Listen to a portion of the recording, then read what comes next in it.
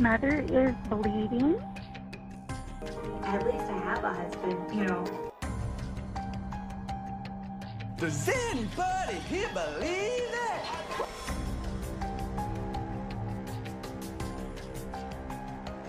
Does anybody here believe that?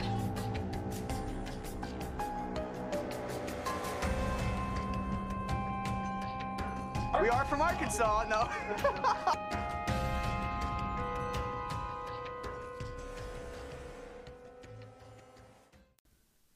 Episode 34. This is the IV episode. Like you need some hydration. It's the Close. IV episode. It is a Jessa. It is a Seawald kid. Okay. I realize that I say that means nothing to you because you're like Seawald, but yeah, Jessa. Nope, not remotely. Jessa is the one you think is ginger all the time. Yeah, anyways. One of the crunchy haired girls. Oh, that doesn't there help. you go. There. You're like, oh yeah, got it. Yeah. They all look the same to me.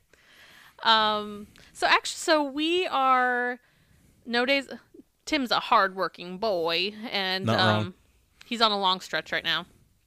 This is season for Phoenix.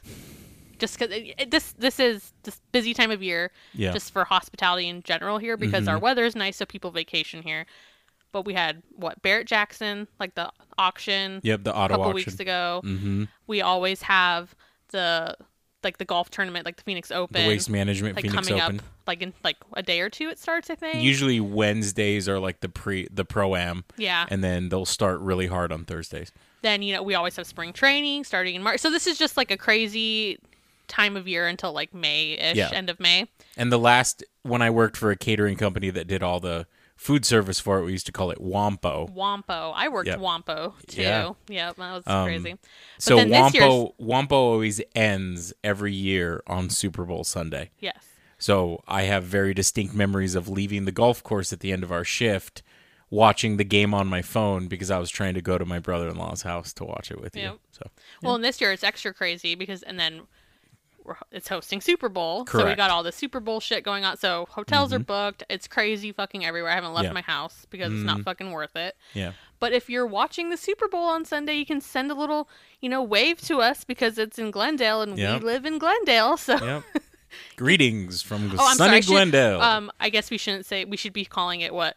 The big game. Or what are the other there was something else on the radio I heard the other day that I was like, because it's all the things where they're trying not to say Super Bowl. Yeah. So it's the big game. Is it Super Sunday or something like that? Super Sunday's usually one. So if you're watching Super Sunday, you can wave because it's here in Glendale, Arizona, where we're recording this podcast right now. Yeah. Don't come after us, NFL.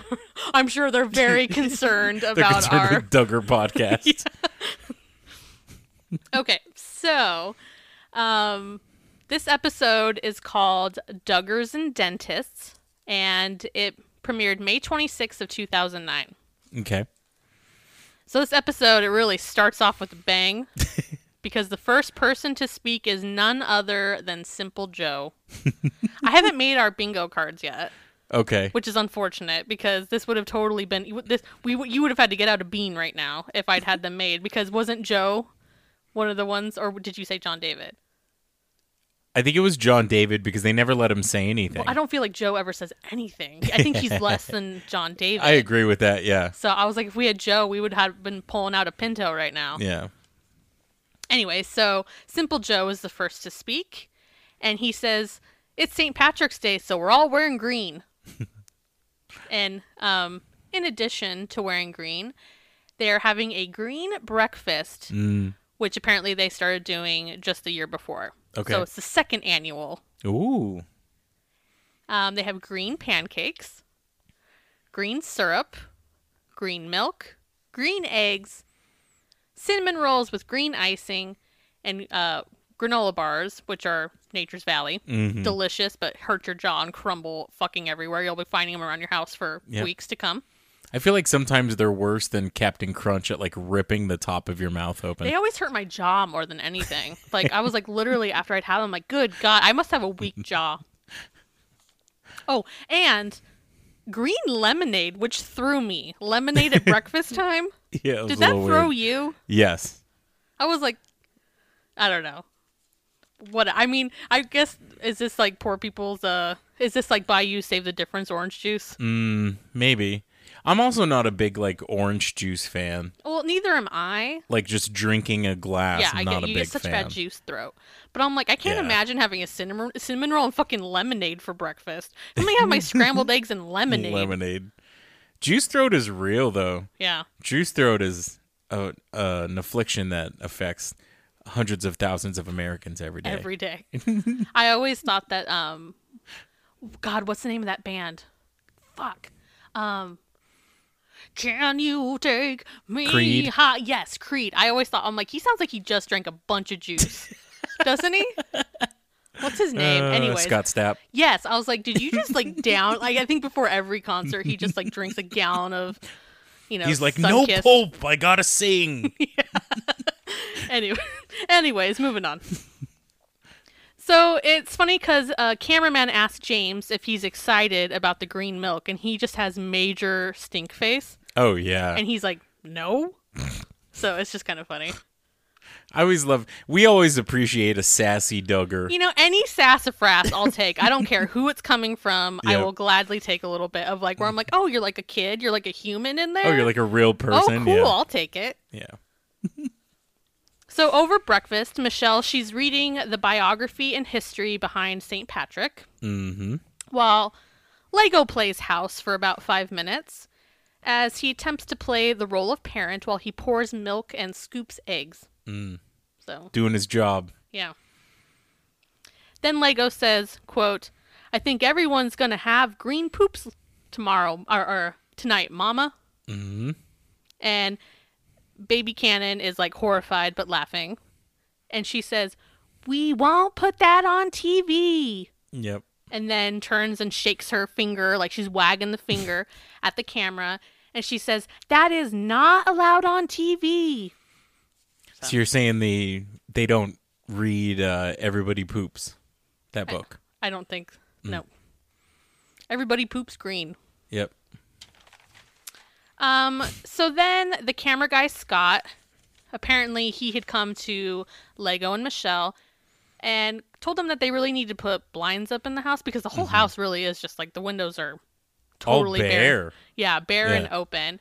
And because of the harsh lighting that's coming through, it's making it hard for them to film. They Right. either get really bad shots or they're having to come through and adjust, like basically every time they come into a Yeah. room. There's a lot of like they're looking in a direction, and when they pan to another direction, it's in full super harsh light. Yeah, and it's like the camera can't focus or anything like that. So Lego says he wasn't really excited by this because, he thought cheap blinds would, quote, cheapen the house. The fucking Tinker Toy house. I mean, that's what TT. I mean, people started calling it different things, like Tater Tot Man, but it was like Tinker Toy was like the first thing because it's like, but it's like you don't want to cheapen the fucking Tinker Toy house. Yeah, I know. Wouldn't want to do that with the decor that they have. The fucking, murals on the wall. Like you don't want to Yeah. cheapen it, but they've Of got the course. eagle on the wall. That would be a tragedy. It's a tragedy. But it's off to a good start, though, because professional installers show up at the house, which is really good because if Lego were doing it, it would take 3 years. He would make all his kids do it. It would turn into a homeschool lesson that day. Yeah, exactly. Remember, they all, at the age of 8, they all get a drill, so, just a little side note, I peeped James eating Pringles, and I feel like, first we noticed Pest with the Pringles when he was going to Florida. Yeah. And then after we learned that that's something that they get in their, their personalized gift bags. There you go. Yeah, I was trying to think what the term was. I feel like now I'm going to be like on Pringle watch. So I was like, there's James eating Pringles. They were cheddar. The PGB Yep. alarm. Maybe we need a tally for everything. I have a tater tally. Maybe I need a Pringle. Ooh, what's an alliteration with a P? Keep going. We'll think about it. Okay. So there is a part that's kind of nice to see them being kids, kind of like we talked about earlier. Yeah, agree. They have like an ongoing prank with the crew where they like clip clothespins on the back of people. Yeah. And I guess they say that it started. So Jess is kind of telling this story.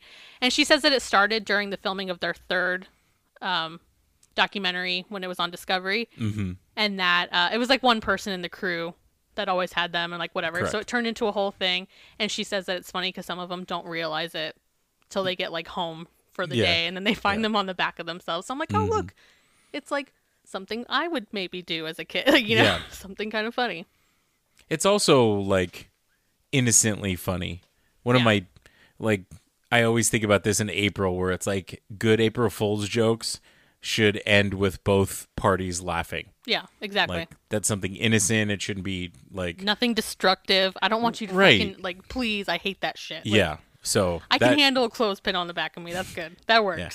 When I was random side story, I used to run an overnight crew for a big catering company, and we used to make like to-go sandwiches and salads for them to sell at these like corporate catering places. So we had labels that had like nutritional information. They had like a name of what it was. And when you buy stickers, all the stickers are in the middle, and then the outside is still sticker, but you don't use it. Oh, like a little framing, basically. Correct. Yeah. So our running joke in that crew was that we would pull that part off and we'd attach it to like the back of somebody's apron or like their shirt.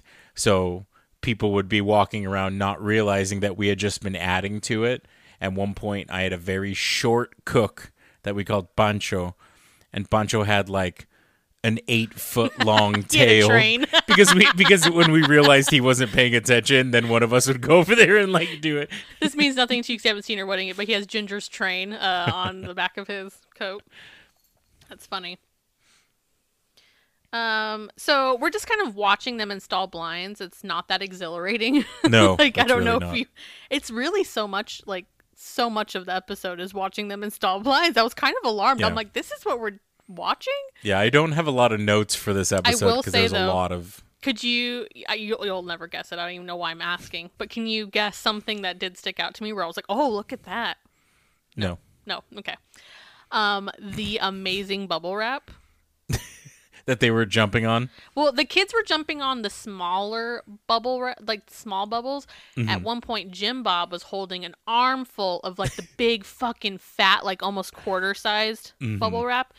And in my world, that is a fucking hot commodity because of like all the shipping I do. Right. And like I was just like, oh god, that's good. I'm like, that's where you were at when you're a shipper. I've got other reseller and vintage Amber. That's a funny story I never told. But like Amber, she's another vintage seller that we didn't realize we followed each other. Oh, okay.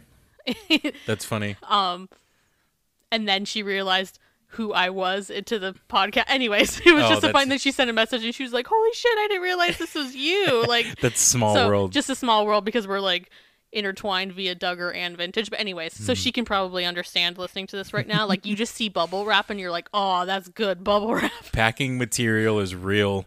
I got Whitney a big roll of bubble wrap for Christmas. I'm like putting out like Instagrams where I'm like, anybody have air packs from Amazon? And he brought me home like a grocery bag and I was like, yes. Yep. Anyway, so I was very jealous of the armful of bubble wrap that Lego was holding. I'm like, you still got that? Okay, so do you have anything else about blinds before I move on? No, Okay. I really don't. Just thought I needed to ask just in case. Yeah. I did realize that the kids were spending a lot of time pulling them down because some of them were like pull shades. Oh, yeah. Most of them were. So they had some that were like remote for the high up, like circular and like tall windows. Yeah. But most were just like Tim said, like pull them down. And at one point, one of the boys is like, we've broken 1,000 of the other ones, like with like the cord. Yeah. Yeah. I felt like there was an inordinate amount of them pulling the shades down and then letting them go back up. But I'm like, whatever. They need something to play with. At one point, one of the camera guys asked Michelle, like, or maybe it's the producer during the talk. It was during the talking head. And they're like, did you think it would be good to make your show look better? And she's like, I didn't even think of that. But she's like, what I was thinking about was like, okay, they probably need this to make their job easier and it makes sense. But she's like, I'm worried about the peanut butter and jelly handprints. I'm like, oh yeah, I'm sure they get dirty as fuck. And she's not going to be the one that's actually cleaning it. It's like true. What is she that was worried one of the about? few notes I made in this where I was like, oh, she makes it pretend like she's worried about the cleanliness. You don't clean it. It'll take work on her because she has to add it to the jurisdictions. That's true. One of the crunchy hair gang is going to be cleaning the peanut butter and jelly hands off of there. Mm-hmm. Okay, so now we've moved on to another day, and it's early in the morning. Josiah says, we usually don't get up this early. We're not early birds, and he's struggling. He is on the struggle bus. That's me every day before work. It makes me think back to, he was the one that was struggling in El Salvador, where I was saying he looked like he was like hungover or something. Struggling. So Joy is coming out of the bathroom, and homegirl is pissed. Yep. The brow is like furrowed, and the body language is fierce. She's very expressive. I think it's funny. And she says, somebody needs to clean that bathroom. It really stinks. And Jed gives her some sass back and says, that was your job. Mm-hmm. It's just kind of funny to watch them like be siblings with each other, you know? And I'm just like, oh, like a moment of like... reality. Yeah. Mm-hmm. But I don't know, some serious sassafras going back and forth, and I'm here for it. Mm-hmm. So now they're heading to the dentist, and they say they usually take like 5 or so kids at a time. Mm-hmm. Twice a year, so it ends up being a lot. Lego Hair has to parent for the first time in a while. Yep.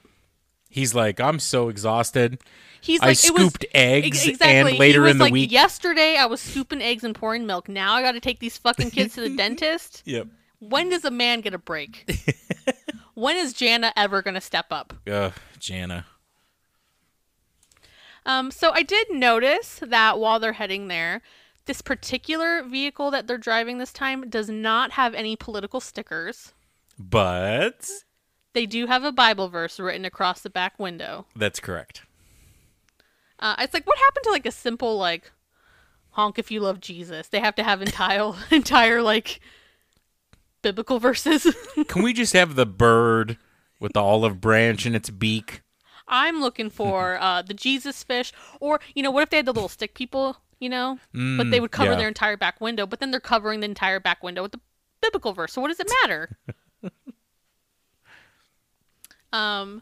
They would definitely like, it'd be like the little girls in dresses because they'd be like, they'd extend the triangle because you know it's always like a triangle. They'd have to extend the triangle because it's too short otherwise. The normal ones are too defrauding. So, kind of like all of the blinds installation, not much to report. No. He's just, Lego is again playing the role of parent, and he's going from room to room as the various kids are having, you know, whatever done. Correct. Lego does say, quote, modern medicine has made dental work very easy compared to the old days when you pulled teeth with a pair of pliers and there was a lot of pain. Thanks, Jim Bob. Okay. Another thing that Lego said that I found worth noting was when he said, quote, we try to teach our children self-control no matter what situation they're in, and not to overreact or just run off their emotions and scream and yell and throw a fit. I feel like he's kind of wrong in this, or right in the second part, because all of, like, some of those younger kids were having, like, feelings and stuff, and they didn't seem like they were, like, nervous about it, or they all seemed pretty much, like, resigned to their fate, which I agree with that, but well, it's like, I feel like in any other situation, you're like, okay, you're trying to teach your kid, like, don't lose your absolute shit, but at the same time, but we know with them, it's so much more than that. They don't let them feel their fucking feelings. So it's not just being like, hey, let's just try to kind of rein it in a little bit. They're not allowed to have feelings. Is what, and then you're going to talk about teaching your kids self-control? Yep. Yep. Buy yourself a mirror. Yep. Buy yourself a used mirror, JB. Yep. Kira, one of the listeners, I cracked up because she said because in our last visuals, I pointed out twice about the, like, times that we can tell people they have bought things new, and she's like, truth finders of, like, the new, and I'm like, oh yeah, were like, those sleeping bags were way too, they fit way too good. So Yep. we're the truthers of the not buying used. Or like the shovels that still had the sticker on them. There is no difference to be saved. So the episode ends with Lego saying that they have dental insurance that covers about half of the costs, and that the dentist works with them for the rest, which I feel like happens a lot for them, which I feel like I'll get into this at another point. I feel maybe another deep dive, but I feel like they have this false idea of like reality with like costs, because I feel like people around them fawn over and be like, we'll work with you because you have 7 million kids, which wouldn't happen to the average fucking person. Right. So it's like, I feel like their idea of finances is so fucking skewed, but we can talk about it another time. But yeah, so he says that between these two things, that the dental work has actually been pretty affordable for them over the years, considering how many people they have in their family. Yeah. I think on the little pop-up video window on the bottom left, it had like $5,000 or $6,000, and I'm like, you have that many kids? Like, that's nothing for dental work. Well, and correct me if I'm wrong, but wasn't there a point where he talked about like how like the orthodontist gives him a homey hookup? like a hookup for every single kid that comes through? Probably. Like, so yeah. So, but like, I think he's like lowering it with like each kid. So it's like, that doesn't happen that doesn't happen for the fucking rest of us. So you think that you're just so good with money, but the rest of us don't get the deals because the whole world isn't going, you have 18 kids. Oh, we'll give you a deal. Yeah. I also feel like there's an aspect of like small town America to it. Like, you know, if you know everybody in town, you're a little bit more apt to let things slide because you're not working for a corporation that says these are. But also, it's like the local good Christian family. Yeah. I mean, I've actually had a lot of thoughts about this, but I'm kind of formulating in my head how I would bring it all together. But it's something I've thought about a lot. Yeah, definitely. It's not a realistic view. So the final sign off brings us some wise words from Michelle. Quote. Do I do the whole thing in her voice? It's kind of long. You think you can handle it. Pouring into these kids as much as we can financially or whatever, there's got to be a priority here. And in his thinking and our decision. So it's, yeah, I was like, that's a joke. Yeah, right. His thinking and our decision. Oh. But isn't that funny? His thinking and our decision. Like, oh, yeah. That says it all. Oh, yeah. Like, I know it's like, oh, you're just picking apart. But I'm like, no, it literally is everything they're taught. His thinking, our decision. Yeah. We came up with was we felt like we need to invest into their teeth because they need their teeth to live. I kind of lost it there at the end. I was kind of, but wise words from Baby Cannon Duggar there. Yep. BCD, the notorious BCD. Yep. Do you have anything else to say? No, this was very much it felt like a filler 1000% episode. 1000% a filler episode, yeah. And I even told Whitney, I'm like, there's episodes where I have 4 pages worth of notes, and I work off of a little notepad. Like, Whitney uses the legal ones. I use, like, the half-size spiral bound. His are illegal. And, is that a race comment? And so it's like some of those episodes have had like 4.5 pages of notes. I barely had a half. There wasn't a whole lot to this one. No, there's not much. Yep. All right. Well, we're going to take a little break, and we'll see you for the deep dive. It's so good. So during the break. I've known Whitney for a long time, and I had no idea that she knew anything about an old Flash website that was called HomestarRunner.com. Homestar Runner. The voice is so good. So here's the thing about Puff Marshmallow. That's good. So the thing about Homestar was it was like they would make all these Flash videos, and they were all themed, and they had a bunch of characters, and it was just dumb, like early internet, like Flash cartoons. But they posted things like every other day. So I make references to that all the time, and I've realized that people that are even in my age kind of demographic. It's a little bit more like Yeah. It was like a deep internet cut, kind of. Yeah. I had one friend in high school that knew what I was talking about. Yeah. So I make references at work all the time. Nobody ever knows what I'm talking about. One of the YouTube Par channels. for the course for a lot of your jokes. That's a fact. One of the YouTube channels I'll follow, shout out Super Beard Bros, makes references to it, and I love that. Like, I'm like, oh, okay, you guys are like in my demographic. You're my people. Yeah, you're my exactly. But what came up because this episode was about the dentist was there was a Halloween special, and in it you were a person where like the Flash cartoon had a picture of a front door of a house, and then there was a knock. And then you would click on the door, but the handle, and you would open the door, and it would be one of the characters dressed in a Halloween costume, and they would make a funny comment, and then you had a choice of 3 things that you could give them as your trick or treat. It was like circus peanuts, it was like a candy apple or whatever it was. So Strong Bad, one of the characters, shows up, Fucking strong bad. and you could give him an apple, and I gave him just like a plain apple. And he looks at it and goes, an apple? What are you, a hippie? Or a dentist? Or some sort of hippie dentist? So that was going through my head through most of this episode. It totally fits. And, I feel like we say a lot of things that, like, can kind of age you in a way where you're like, okay, like, a little bit, like, I feel like this ages you, Oh, yeah. But this is a lesson that we just found this. We've been together, I don't know, what have we been, 14 years we've been, I don't know, something like that. Something We've like been that. together, like, 13, 14 years. Who the fuck knows at this point? But you can be this far into your relationship and still learning things about each other. Yep.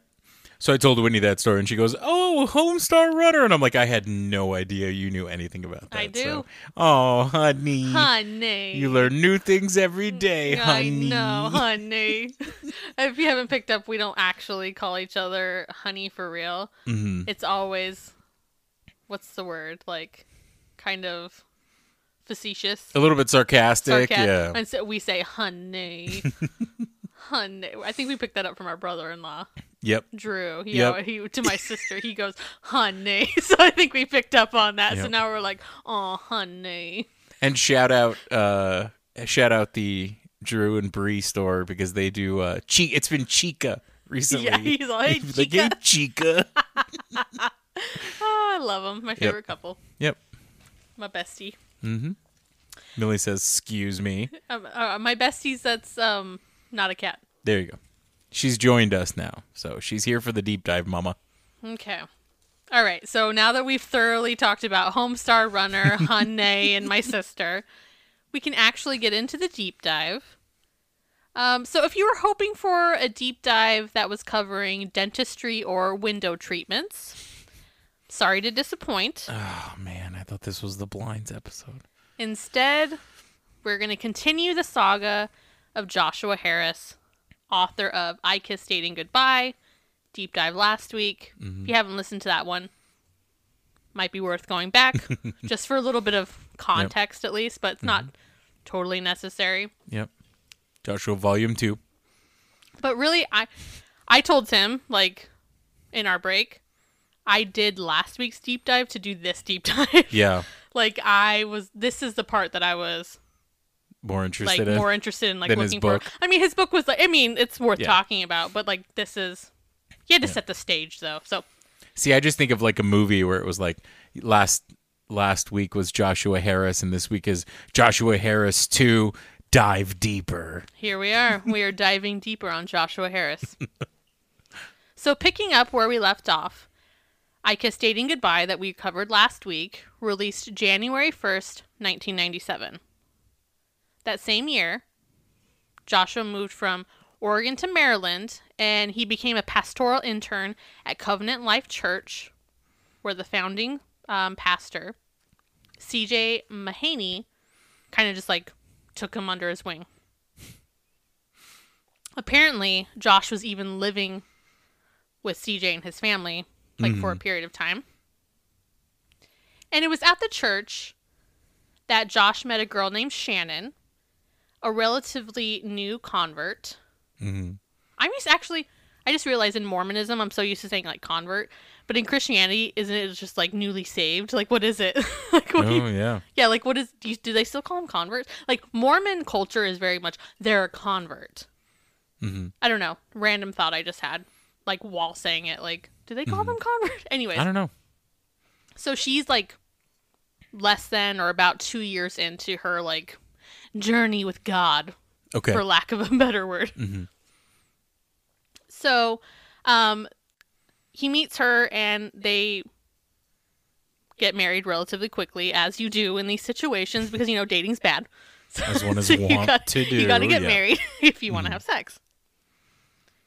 So his career moves full steam ahead, creating a conference for singles called New Attitude, which I don't know if you remember, he's really stuck on this phrase. Oh, yeah. Because that's the same name of that freaking magazine that he had for homeschoolers when he was a teenager. And that's when we were like, oh, he's doing that, so it seems edgy. Yeah. Yeah. So it's like he came up with like one phrase and he's like, that is it, over and over. It's and all about It's branding. all about the new attitude. Yep, branding. So this conference ran from 1999 to 2011, just for Oh, wow. context. Yeah, it's a long time. So he ended up writing several more books, such as Boy Meets Girl, Say Hello to Courtship, which covers his relationship, you know, courtship with Shannon and getting married. I have not read this book. I maybe will at some point. Okay. It could be something that I get into in the future. But I really wanted to keep this about, like, his career and, like, cover more ground with just, like, his life since the book. So it's, like, keeping it moving. Maybe we'll address that in the future, but we're going to keep it going. Because, like, what? I was laughing because when you were listing off the names of books, it felt like Troy McClure from The Simpsons. Ready for another reference? Troy McClure was the actor celebrity, and the running joke was that he was always like shilling out books and tapes and all these things, and he always starts everything with, "Hi, I'm Troy McClure, and you might remember me from such self-help films as Get Confident, Stupid." You know, like it's like that. Yeah. That's how that feels. Basically. So it's like I Kiss Dating Goodbye is what like really catapulted him, right? And Correct. like made his career. Right. But he did go on to write several more books. So there's the Boy Meets Girl, and then about he went on to write in 2003 he wrote Sex Isn't the Problem, Lust Is. And there's at least 3 more like after that. But those kind of early books were his more popular ones, but definitely by far I Kiss Dating Goodbye is like the banger of the bunch. Like that's So what he's made trying to him. get on that like chicken soup for the soul.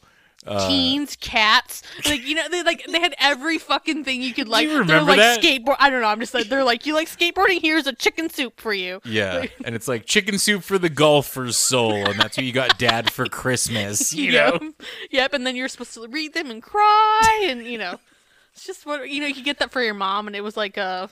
it was an you're easy covered. gift Yeah, for your mother. Chicken soup for the mother's soul, Yeah. covered. God, what a weird era. It really fucking was, and I read them as a kid too. Did you really? I really I did. never read Oh, a I chicken did. soup. Oh, I fucking read some soups. Creamed. Oh, I read Brothy. some soups. Oh, I did. He's still laughing. It's so good.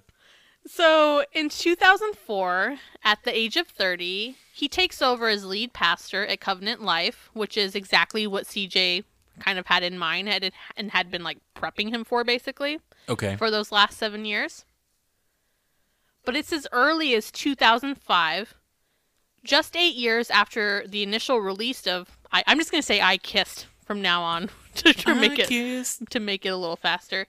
After the initial release of I Kiss, that we start to hear these kind of like tiny little snippets of Josh like backpedaling, like, or at the very least kind of like readdressing some things that he wrote in I Kissed. Okay.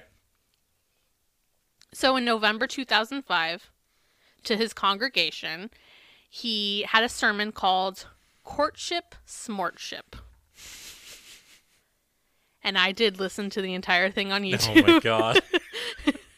That's the kind of hard journalistic work that Dude, Whitney I does have for listened this. to more sermons in the past 8 months than I have in 16 fucking years.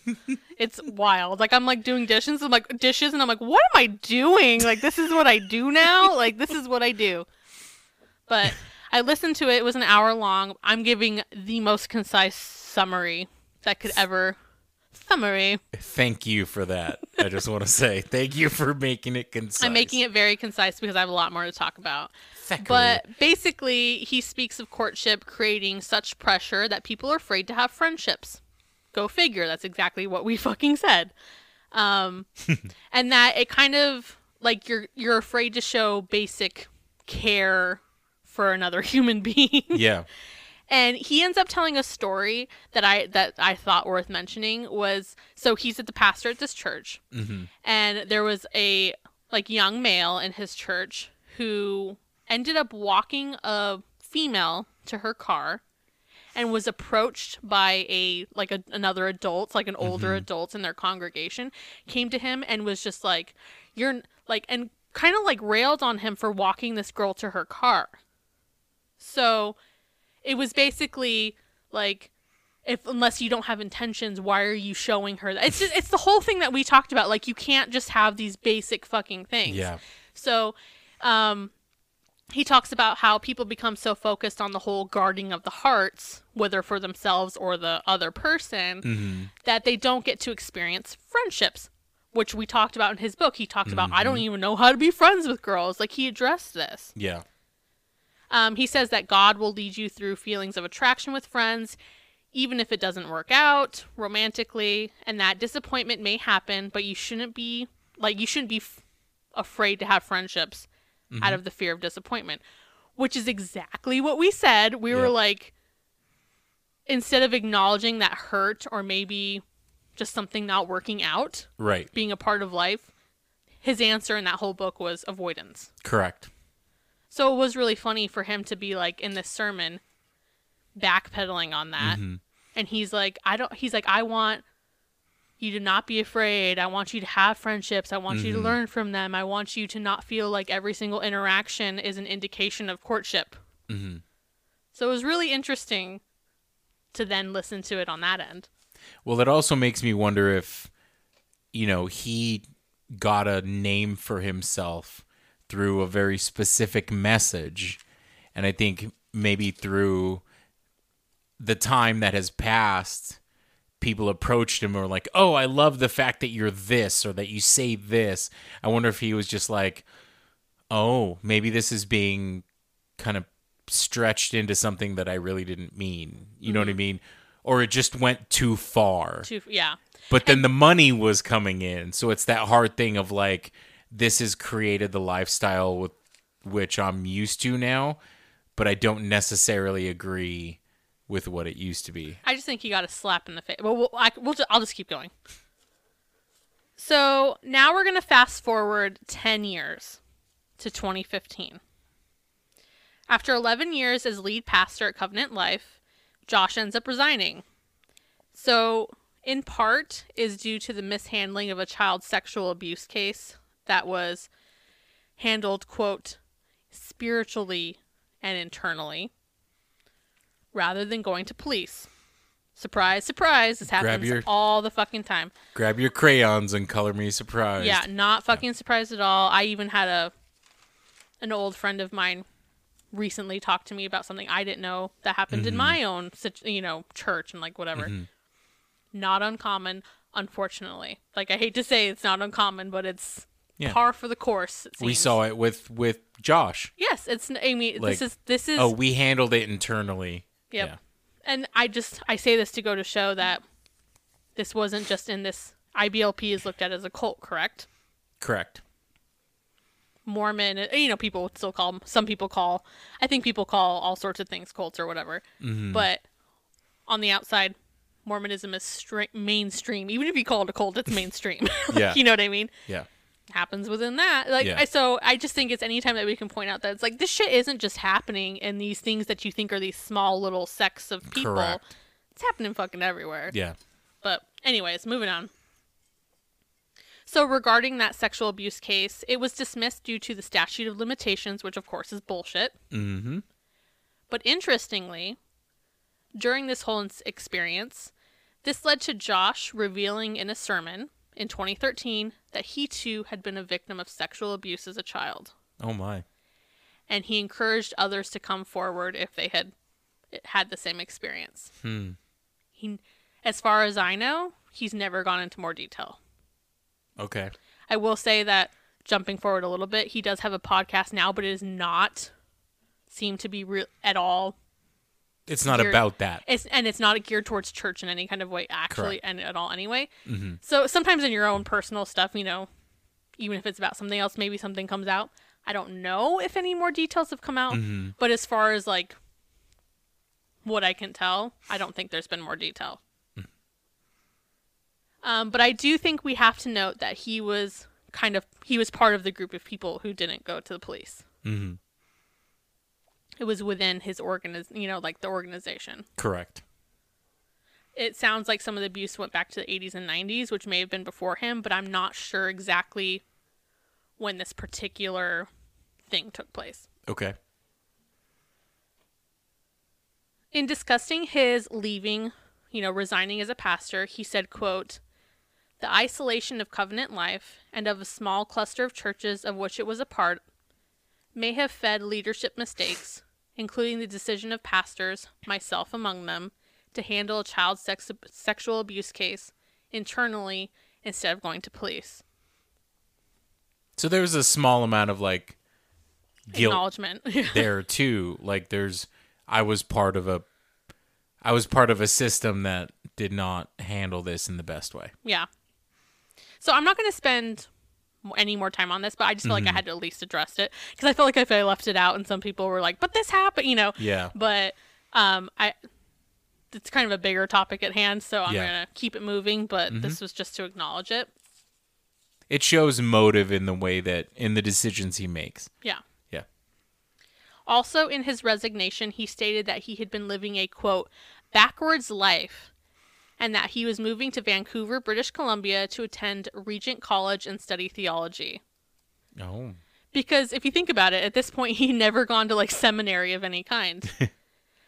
He was just like handed a pastorship at a mega church because he was like a poster boy for the evangelical. Yeah, you know what I mean? Like, and because of like who his father was, I'm thinking plays into it. Yeah. So it's like, well, also he was the editor-in-chief of New Attitude, so I mean, that is hand him a get. church, hand him a mega, and move on. That is a get. Yep. First round draft pick right there. Right? They're like, it's okay. You didn't have to go to college for more than 3 months. You attended? Cool. You're in. You wrote New Attitude? Fantastic.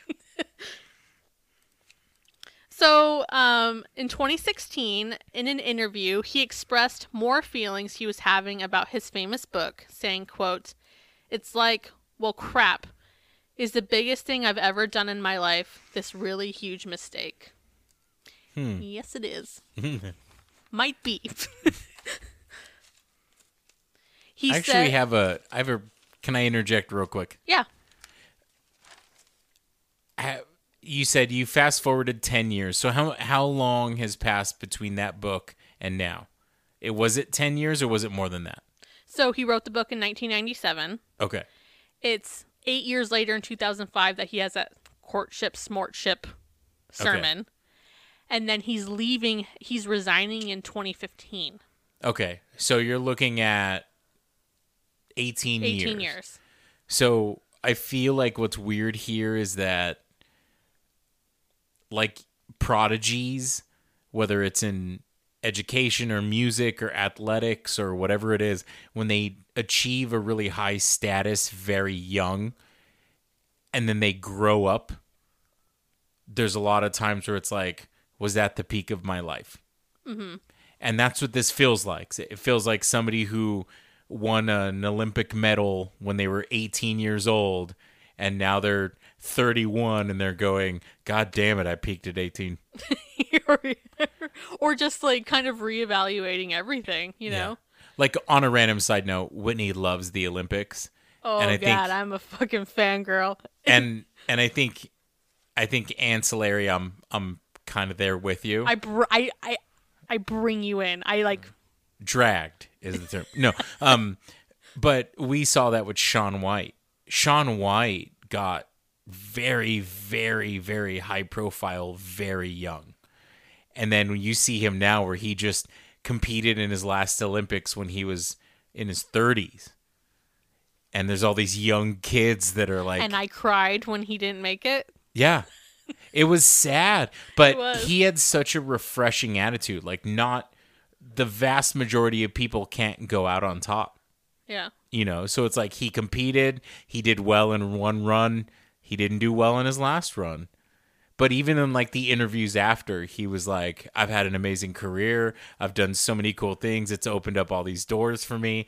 And he was like, and I wouldn't trade it for anything. But I feel like you go into something young and you feel the need to keep going with it, but then you're also at the same point going like, am I supposed to keep doing this? Like, it's you just see kind it of in this music weird... too. Yeah, I think there's just a lot of things you compare it to. If like, you get into it super young and you also hit it big, so to speak, you're like, I'm supposed to keep going, right? Like, it's kind of like the child actor thing too. Yeah. Anyway. So Joshua Harris is 40 years old when he's resigning, right? And then now he's moved to British Columbia with his wife and 3 children. Okay. And he's attending this college to study theology. Because he's like, I've done this totally backwards. I've never even done this. He says that this switch took him from being a leader with the answers to a student with questions. Okay. Which I find an interesting and important thing to point out. Because he did completely skip over that student learning phase, you know, and I think is completely, referenced in his own wording of a backwards life. Right. He was a child with a platform base, essentially, Mm-hmm. Yes, he was 21 when he wrote this book, but as a teen, he had this publication already. And he was entirely enabled by, to me, this is my opinion here, but I feel like he was enabled by adults in power, quote, so to speak, around him, being his father, who was kind of like big in the Christian community because of his homeschooling thing. And then also Randy Alcorn. Does that name ring a bell for you? It sounds familiar, but I have no idea. Taking it back to episode 2. Okay. Do you remember episode 2 when it was the book that I covered that Michelle and Jim Bob put as a reference in their own book? Mm-hmm. Does the birth control pill cause abortions? Oh, yeah. That was by Randy Alcorn, and he's a major author just in the Christian realm, right? Mm. So Randy was friends with his dad. Okay. Their families were friends. Okay.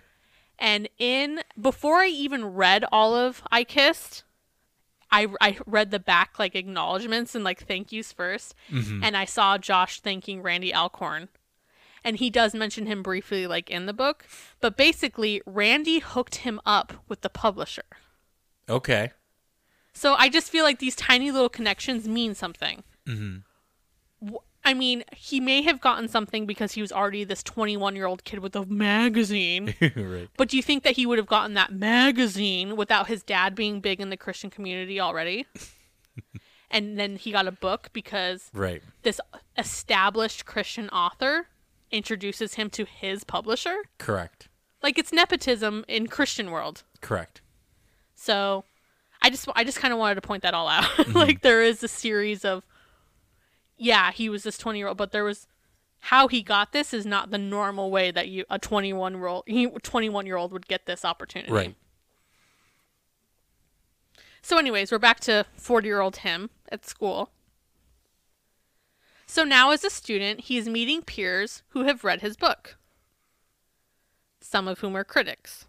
Yeah, it's got to be weird. Yeah. Mm-hmm. Because you're going into this as a 40-year-old with all these other people who are in school for theology and whatever. Mm-hmm. And then they're like, oh yeah, we know who you are. And one of his biggest critics is a girl named Jessica.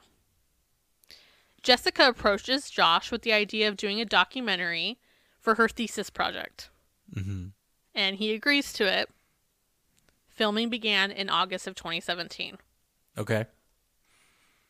So I did watch the documentary in its entirety, and it's called I Survived, I Kissed Dating Goodbye. Ooh, interesting.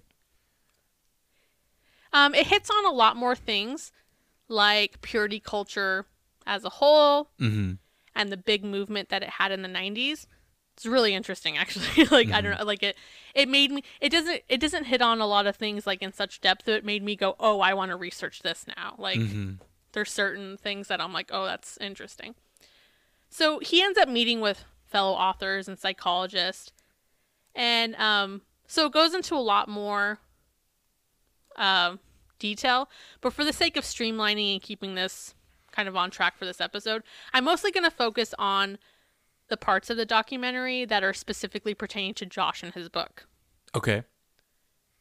Although I will be discussing all the other topics at some point. Future deep dives. It's got to be weird too, because me and Whitney like Top Chef, and we just had a. Sorry, I know this sounds random, but it pertains. We just watched season 18 of Top Chef that just got put onto Peacock, and it's weird to have contestants that are on Top Chef that grew up watching Top Chef. Yeah, right? Like, we made the joke that, like, in the early days, it was kind of like The Land with No Laws, and it was a weird mashup of, like, reality TV and competition show, and then, like, you just see all these different phases, but they had nothing to base anything off of. Now they've studied it.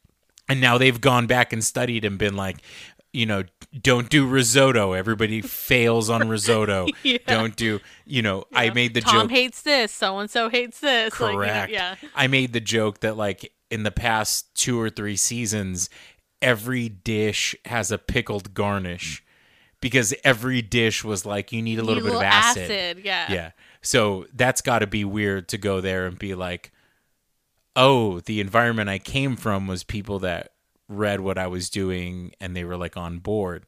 Now you're meeting people that read it outside of that sphere, and now they're judging you based off of their own experiences. Yeah. You know, it's got to be weird. And then now you're just like one of them. Like, right. Yeah. You're not in like an esteemed position anymore. Now it's, Yep. we read it At as 40 if we years read. old. Yeah. Yeah. It's like we read it as if we read anything else that's out there published, you know. So now we're going to get into the actual documentary, right? So the documentary opens with a really cheesy, fucking awful reenactment, but it's not really the reenactment's fault. It's the subject of the opening scene in the book. Oh, Do you remember that? Hell The wedding yeah, I with do. all the girlfriends coming forward, and he says, He was well, what's ready to- left of me? He was ready to write the promo for Sister Wives. Yes. Yeah. So that horrible, I read you all of it in the last episode. So a reenactment, that's the opening scene to this documentary. And Josh Harris says that many readers have told him that metaphor became like defining for them. Mm-hmm. And he says that, you know, he chose this as part of this too because that same scene for him is kind of defining, but maybe it's more because he's haunted by the message of his book. Oh, I have such a good metaphor. Do you want to say it now or do you want to wait? I'll wait. He says, quote, I was young, zealous, certain, and restlessly ambitious, and I thought I had the answers to solve the problems that I saw in romantic relationships. Mm-hmm. And then he says 21 or 21. whatever age he was. Yeah. And he says that he just didn't comprehend the challenges that it created for other people. Correct. So a big catalyst to all of this was when a woman tweeted him saying, quote, your book was used as a weapon against me. And he says that like hit him really, really hard. And he ended up apologizing to her. Mm-hmm. His apology to her kind of blew up all over the place and ended up making the news. Oh, wow. He had people coming at him from both sides of everything. Mm-hmm. Those who still agreed with the book told him that he had nothing to apologize for, while others felt that his apology like wasn't enough. You're Was just not half-assed, sorry. yeah. You're not sorry enough. Mm-hmm.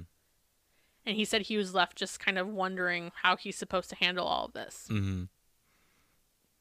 So his wife, Shannon, she's in the documentary briefly in the beginning. she says, kind of stuff along the lines of, well, anytime a 20-year-old professes being an expert, you kind of have to look at it. Right. But what I found really funny is when his wife says, quote, I think it was a good book and a well-intentioned book. Well, I don't think I can say it was a good book. It was a well-intentioned book. And then they both laugh. Damn. Yeah, but I thought it was hilarious.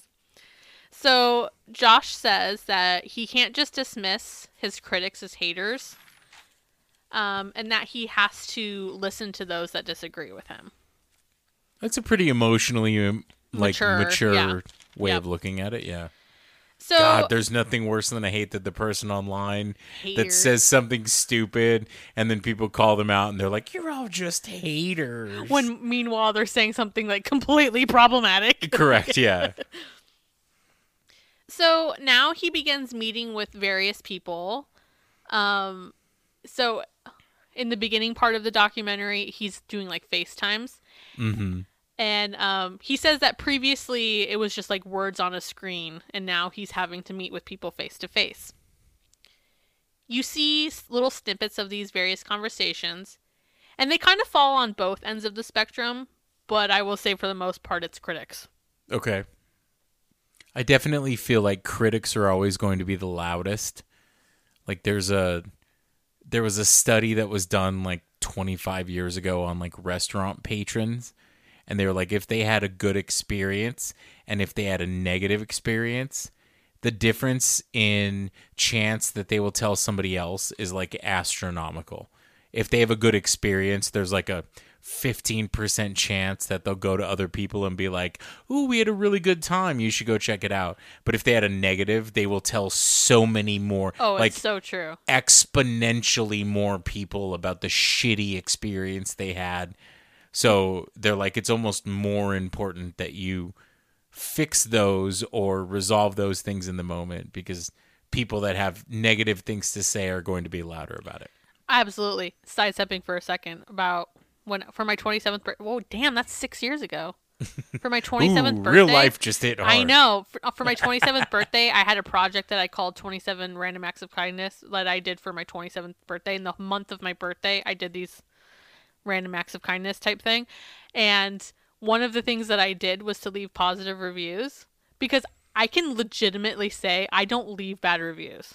I just don't suggest it to people. I don't feel the need to go out and just leave a negative review. That's just not who I am. I just won't suggest you to somebody else, but I will, but I learned so much from doing that, because that was something that I went out of my way to do, and I went to every every business that I've ever been in contact with, and I left, and the things, one restaurant, our favorite Vietnamese place, I remember months down the road that the daughter, she was like, my dad is the chef, and oh my gosh, this is the best review. I can't even believe how much this means to me. My dad puts everything into his restaurant. And I was like, oh my God. Yeah. But anyways, so this is just a small thing to say that negative people will be louder. Yeah. But the positives mean, I'm going to fucking cry, but the positives mean so much. There it is, folks.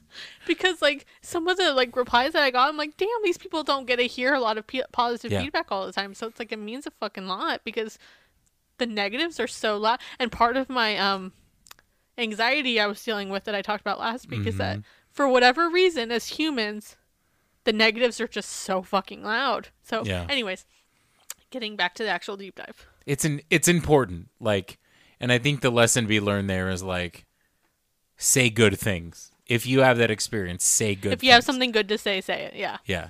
And random side, I feel like in my life, I've tried very hard to do that in the moment. Doing it, if I have a good guest experience and I'm somewhere, I've tried really hard to that person, make sure that they know that this was good, or thank you so much for blah, blah, blah. Or because I feel like those things are important too. They'll never know, and then a review comes out. You know what I mean? Mm-hmm. So I try also on the human level to be hey, thank you for making this experience a good one. Yeah. Yeah. Yeah. Anyways, kind of off track because it's a little different than book things or whatever. But so he's having these conversations with people, good and bad, regarding his book. And I'm just going to touch on a few things that were said. So some people took the things in his book as almost biblical truth. Oof, that's... One girl shared how her homeschool group that she was a part of took that opening scene with like the wedding, and the families of that homeschool group kind of like got together and they turned it into this whole thing where they were teaching that if you have a crush, you're supposed to marry that first crush. Oh God, could you imagine? I'm thinking my first crush was like number one, my first crush was like animated Robin from Batman, the animated series. Do I have to marry animated Robin? I bet you'd like to. I mean... Dick Grayson was a cutie. Let's be real. But if we're talking real people, is it Tommy the Green Power Ranger? Or do I have to marry the kid in kindergarten, the first person I met face to face? Anyways. I don't know what those stipulations are, but the first one that I remember having was Christina Ricci playing Wednesday Addams. Oh, really? Oh, God, I thought she was cute as hell. That's funny. See, I remember being in kindergarten, and we were putting the blocks away in the little like container, In the and cubbies, like one okay. boy was like, I already thought he was kind of cute. I remember thinking that, and like the kids were like throwing them in, and then he and I were stacking them, and he was like, "Me and Whitney, we put our blocks away nicely," and I was like, "Yeah, we do." Damn, she was like, God damn it, we're so organized right now. And I was like, "We are so in sync. We both put our blocks away nicely." So I won't say his name just in case, but I was like, "Damn, we're in it." Like, so is he the one I was supposed to? Anyways, he may have been the one. Maybe he was supposed to be on that microphone. You had to settle. Yeah. You had to settle for me because I don't organize my blocks. You know what? We've never put away blocks together, so Ooh, I can't that's be true. sure. That's true. Who's gonna drive you home? That was in your head. Yep. Oh, God, where am I? I gotta find my place on the page. She got all distracted about blocks. Whew, he was a hottie in the kindergarten, not even the first grade, kindergarten. Okay, so these families got together and they turned it into the first crush your crush you're supposed to marry, because they say that having multiple crushes was the equivalent to emotional STDs and emotional Jesus. adultery and fornication. So I think the thing to take away from that is Christina Ricci, if you're out there, give me a call. You did it all wrong. All wrong. You're looking at the wrong woman right now. Yeah. She made a good Wednesday when I was a kid, and now I feel like she would make a really good Morticia. Yeah, she would. We celebrate all things Addams Family in this household. Oh, yes, very. So he ends up meeting in person. Remember how I talked about how that tweet from that girl like hit him hard? Right. He meets with her in person in the documentary. Oh. She says that at the time of reading the book, she was already living like pretty high standards. Like high standards were put onto her. Like she just felt like she was living pretty like godly, you know, like she felt like she was doing what she was supposed to be doing. Okay. But the book made her feel less than, which is exactly the exact verbiage that I said last week, where I was just like, Correct. all these things make people feel less than. Yep. And that like she wasn't doing enough, which you and I talked about. It feels like there's always a way to make you feel like you need to be doing more. Yeah. Like it's like, to me, the theme here. Yeah.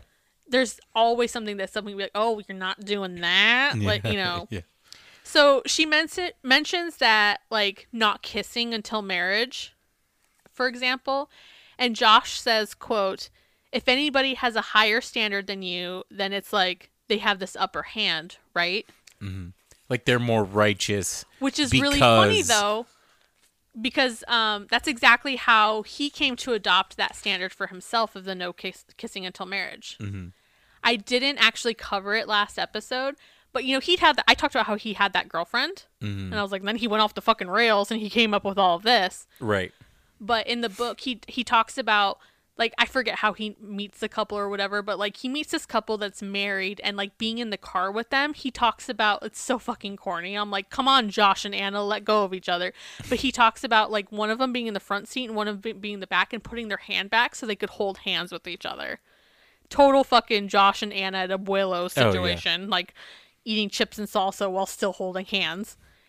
10 and 2, people. 10 and 2. Exactly. He talks about like noticing that and then talking to them and then finding out that they didn't kiss until marriage. Mm-hmm. And like in the book, he says like he kind of like gasps and is like, "You didn't kiss until marriage?" And they're like, "Yeah." And then he adopted that. Mm-hmm. So he had kissed girls, but then he decided again that from then on he wasn't going to. So he didn't kiss Shannon until their wedding day. Mm-hmm. So it's just kind of funny that he fell into that same kind of thing. So the same thing that he put on his readers had been done to him. Yeah. He saw someone doing something, even more godly than him, and then you feel the need to meet that standard. Right. It's this fucking cycle of trying to be like, oh, like one up each other in like holiness. Yeah. It's like wild. Yeah. So in a portion of the documentary where he's sort of evaluating what made him write the book in the first place, I know it's coming, so I'm already laughing. Or like what made him come to these ideals or standards. Mm-hmm. He references going to a True Love Waits rally that he attended in DC in the 90s. And he said he sees now that like how much that shaped him and his beliefs. Okay. So I really just mentioned, I mean, it's good to know like kind of the origins anyway of why he thinks he got there. Mm-hmm. But really I mentioned this to give you a laugh, Tim. Oh, God. Because during this portion of the documentary, they're showing various clips from kind of this time in the 90s at these rallies and events for this like true love type thing. Okay. True Love Waits thing. And we see a lady do a rap. Oh, my. You ready? Obviously, this is going in visual. Like, a separate post will be of this rap of video. It's But hip-hop. It It reminds me of that woman that's dancing. And she does, like, the deep, like... her legs are to the side, and she's like, and it's hip-hop. And that's hip-hop. We'll have to do both. I'll have to do both of them into one. Yes, you will. Reel. I'll do that. So you ready for the rap, Tim? Oh, my God. True love waits. You gotta say when you feeling weak. You gotta pray. Yo. That's it. That's it? I was like ready. I was ready for some fucking bars. I want you to see this lady who's doing it, though. Like, I was ready for you to spit bars about righteousness. Was that not spitting? Was I just No. like spit? You barely got like saliva in your mouth. There was no spitting. I still thought it was it not entertaining? You did it really Okay. well. I will say that that's not an indictment on your showmanship. That was True love waits. You gotta say when you're feeling weak. You gotta pray, yo. and that's hip hop. Yeah. I need a blue windbreaker and some I can't wait black to put that bell-bottom. together. That'll be a good one. You know what I keep thinking? Real quick, insert. When you were talking about I saw this couple doing this thing and I felt like I wasn't good enough, so I had to change the way that I went. I made myself chuckle because I thought of Ina Garten. How bad could that be? Ina Garten, the thing with her was she would always do things where it was like you're going to make your own like bone broth. You know, If you can't make your own bowl, store-bought is fine. store-bought is fine. But she's so like her voice makes it sound so condescending. That's what that reminds me of. It's like if you already kissed someone, not doing it from now on is fine. Yes. I need to be wearing black pants and a denim long sleeve shirt with the cuff and the collar, with my brown, very shiny bob haircut. I could be Ina Garten. Dude, I could if I just cut my hair, I would be Ina Garten. I'm a little That would chubby. be such a good I've got all the clothes already in my closet. You're my Jeffrey. That would be such a Let good me make you chicken with 40 cloves of garlic. Right. That would be such a good Halloween costume, but then people might think you're Roseanne too, because there were scenarios of Roseanne. Dude, Roseanne. We She should wore be the- Roseanne and Dan for Halloween one year. Dude, we are Roseanne and Dan. Dude, Tim and I say this all the time. I'm sorry, side tangent. whenever there's a scene in Roseanne where he goes, because that's what they're like having a fight, and she's like, why do you have, I think she says like, why do you always make everything into a joke? And he's like, because that's what we do. That's how we are with each other. Like, you know, like, that's how we are. That's what makes us so great. Yep. That's me. Tim and I are Dan and Roseanne. We roast each other on the daily, but it's roasting with love. Yeah. Yeah. Sorry, one of my favorite John Goodman things is always when DJ's really little and Roseanne is at work. You know exactly where I'm going. Roseanne's at work and Dan's supposed to like take care of dinner and like all these crazy things are going on and he's trying to get like Darlene to do her homework and Becky's doing a project and he's like, oh crap, I forgot about dinner. So he goes to call for pizza and he picks up the phone and he looks at DJ and he's like, what kind of toppings do you want in your pizza? Pineapple. I like it because it's yellow. And he gives him like the are you kidding me look. And he just goes, this ain't a luau, Don Ho. I love Dan. I love Roseanne. That's such a good show. It's great. Yeah, it holds up to this day. Like blue collar. It's good shit. I'm going to tell one story when we get to the end of the episode. Okay. Where are we at? God, we are off track. We are off the rails. This digging up the Duggars Nights is getting off the rails. Yeah, I know. I've had like 5 shots of tequila, if you can't tell already. And when I say shots, I didn't take them as shots. They're in drinks, but I'm like about 5 in. Yeah. Okay, so we just got done with the rap. Okay. Yo. So Joshua Harris talks of how, I feel like I have to say his full name because there's so many fucking Josh. There's Pest, then there was Josh McDonald that we talked about. So many fucking Joshes. Yeah, we're silly with You're Joshes joshing over here. me. Silly with Joshes. Yeah. So Josh talks of how some tell him that all of this is just not his fault. Nobody forced them to read the book or like take it as Bible. And that, you know, some people are just like choosing to treat this as a dating Bible, so to speak. Correct. So he's got these portion of people that are like, dude, this isn't your fault. Mm-hmm. To that, though, Josh says in the documentary that part of him agrees with this, but then another part of him doesn't. Because if people were given his book by, say, like a parent or a pastor, it's not that easy to go against it. He says that that would be dishonoring or going against your God-given authority, so it's just not that easy. Which I'm actually really glad that he acknowledges that. Mm-hmm. Like, to me, that takes a little, that takes like some real, like, he could have easily been like, yeah, it's not my fucking fault. Yeah. So I appreciate that he's like, people didn't have that choice. Yeah. And he took ownership for it, too. Like, yeah, this was something I did. And even though I didn't tell them to take it to this level, like we're like it got spoon fed to them as that's correct as Bible, you know, so to speak. And it's a little bit later in the documentary, but along the same lines. Later, he says he talks about like of not really having the freedom to disagree or the ability to question things. So, and that doing so makes it feel like you're rejecting God. Mm-hmm. He says, quote, I just tried to simplify things too much. And honestly, part of the reason the book was so popular is because people want that. Mm-hmm. And that I agree with. Well, it reaffirms what they already kind of are forming as an opinion. Well, I just think that happens a lot with religion. It's like, I even think back to like Michelle. Remember when she made her big trans, you know, like gave herself to God at 15, where it's like, what do I have to do to get to heaven? Just tell me what to do and I'll do it. Yeah. I think that people are kind of always just looking for it. Tell me what to do. And this is what I'll do. You're telling me that if I do this, I'll have this great fulfilling marriage and I'll have pleased God and blah, blah, blah, blah, blah. I think that's what people are looking for. So I agree with them in that. There's also a component of confirmation bias. Yeah. They've already had it in their head that this is the way that things are. So when they have something that's like this, where it's like this person wrote a book and it reaffirms everything that they already think, like they're going into it. And he's 21 and hot to them, like, you know. Yeah. And then it becomes like, wow, he got it so early. Yeah. You know. Yeah, he's got it all figured out. Mm-hmm.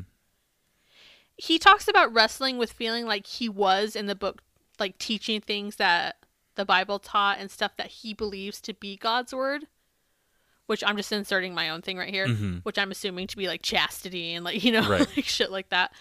But he says where he feels like he went wrong was adding to God's word, and that's what was hurtful to people. Okay. He says, quote, "It's not as simple as saying, hey, if everybody just tried harder and did things the way I did, then things would work out for them. Because you realize that other people have completely different experiences than you do. And you also realize that your way of doing things doesn't always work for yourself. And so there's a lot more compassion and I think a lot more openness." Which is a really, you said a mouthful there. Yeah. Like, me and Whitney have this conversation all the time where the way that we do things is not the best way to do everything for everybody. Or not even best aside, just the way for everybody. Yeah. You know? Yeah. It worked out for us, but I can't go to somebody else and be like, hey, do things exactly like me. And if you don't do it, I'm going to judge you on it. We know people like that. Oh, yeah. We Very do. much so. We do. People who think that all of life is centered around if you just made the right decisions, everything will work out, when that's not the fucking case. Life comes at you, whether you made good, bad, whatever, and different, and where you had different circumstances. There's so many factors. Correct. And it's oversimplifying. Mm-hmm. So, in regards to a key criticism in the book, which of course was his outright opposition to dating, he read a book and he ends up sitting down with the author of it, and he says, quote, "Your book helped me to see that there's a place for healthy dating, and I think I Kissed didn't acknowledge that." Which is a bit of an understatement, because Right. I Kissed completely railed against it. So Right. kind of an understatement, but he's acknowledging it. Mm-hmm. So as we come to the close of the documentary, he says that when he started this, he was looking for like really simple answers. Mm-hmm. Was the book good or bad? Was it right or wrong? But he realized along the way that life is not that simple, and that there's mistakes that he made.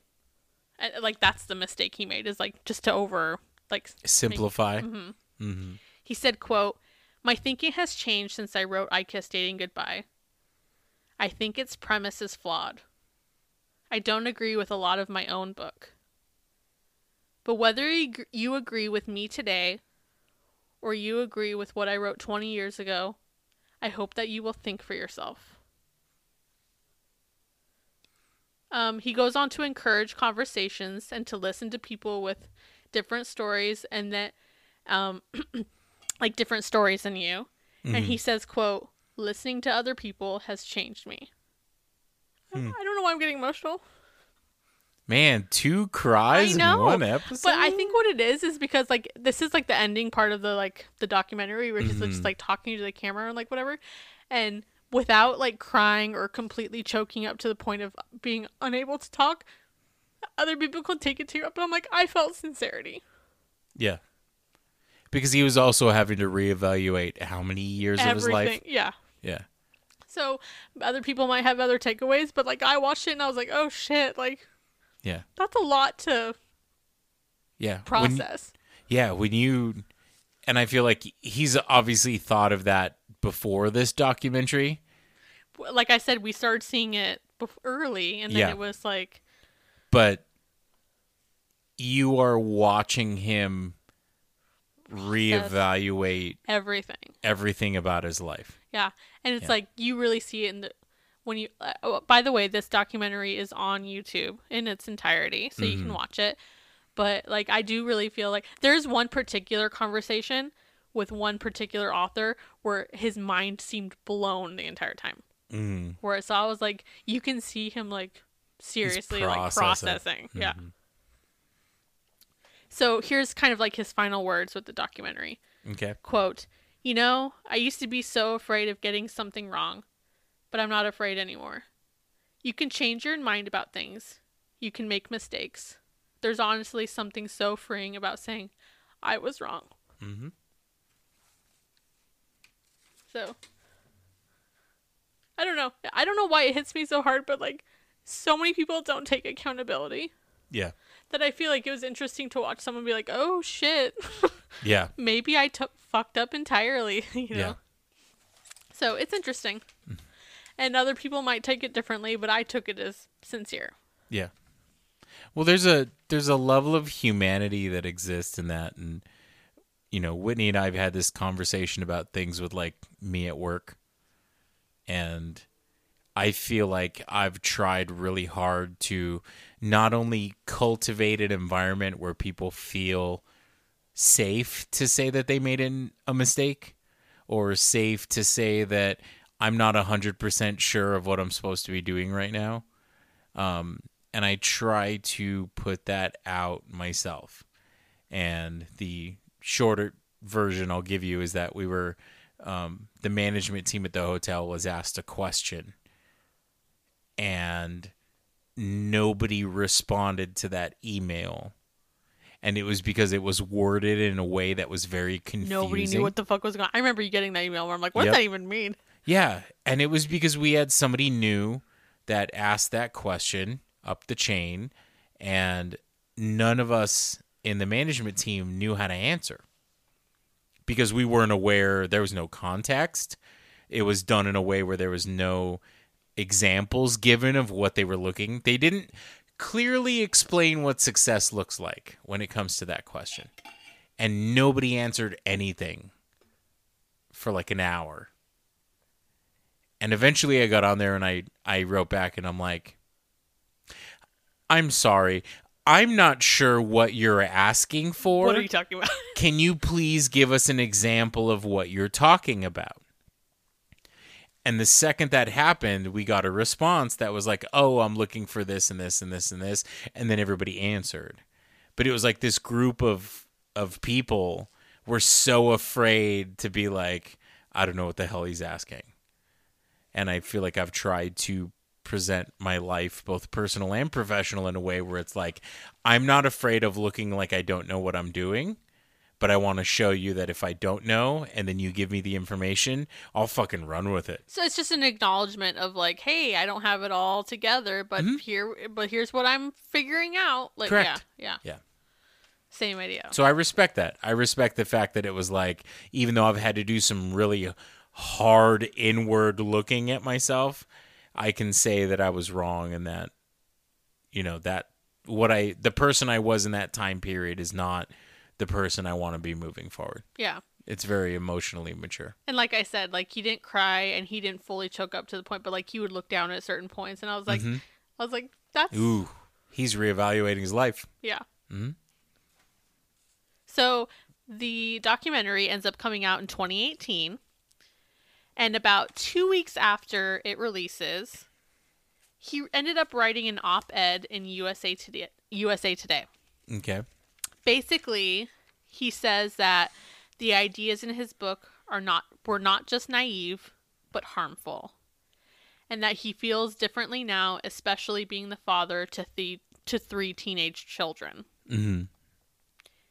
It's also in this article that he announces that he asked his publisher to cease printing of the book, and they agreed to it. Huh. If I remember correctly, I think they also ceased printing to the other 2 that I mentioned by name. Mm-hmm. He had other books like after that, but I think those like initial 3 were like the like, you know, kind of like Right. the heyday of stuff. I think that they stopped printing all 3 of them. Okay. So now we're going to move forward about 8 months. On July 17th, 2019, he and Shannon announced that they are separating. Verbiage is separating, but it's divorce. Mm-hmm. It has your typical things in this announcement, like staying friends and loving each other and like privacy and all that stuff. But it also said, quote, in recent years, significant changes have taken place in both of us. So the comment section of this Instagram post, like the comments are fucking despicable. Mm-hmm. Like to this day, like I cannot believe like what I'm saying. Mm-hmm. They're calling him a disgrace, saying I'm sorry you got your that you went from light to darkness and evil. just like crazy dramatic. shit. Just like, how do you feel leaving the person God chose for you? Like, it's just like, it's nuts. You know, very Christ-like comments from these Christians. Of course. I'm putting in quotes right now. Okay, imagine air quotes. You know, very Christ-like quotes from these Christians. Okay, Yeah. it's awful. But then, just 9 days later, he makes another post on Instagram, and it's long, so I'm just gonna pull some of the important parts from it. Okay. The information that was left out of our announcement is that I've undergone a massive shift in regard to my faith in Jesus. The popular phrase for this is deconstruction. The biblical phrase is falling away. By all measurements that I have for defining a Christian, I am not a Christian. Many people tell me that there is a different way to practice faith, and I want to remain open to this, but I'm not there now.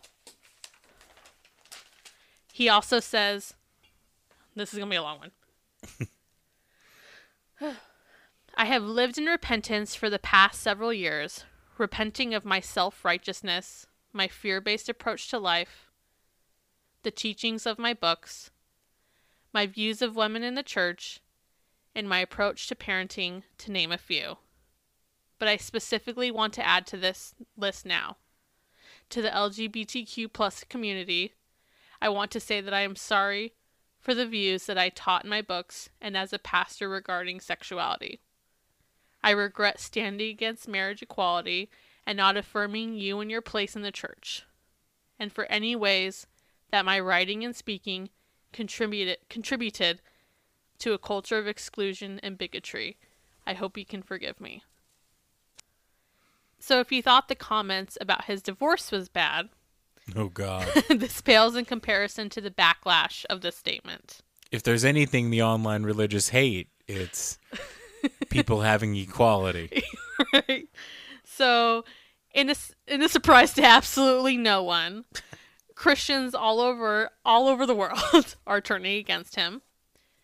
Christian publications are writing articles with titles such as "The Tragedy of Joshua Harris," "The Apostasy of Joshua Harris," and "What's incredibly damaging to the gospel, Joshua Harris's, are your lies about it." So much drama. So yeah, he's being roasted by, this Christ-like community, right? Well, of course. That's they're what Christ Christians. would do. They're Christians, so of course they're Christ-like. Yeah. What else would they be? And then about 10 days later, Josh posts pictures in his Instagram stories of him marching at the Vancouver Gay Pride Festival. Oh, my. Do you think, how loud were the meltdown Can you alarms? imagine? Can you just imagine how that was received Yeah.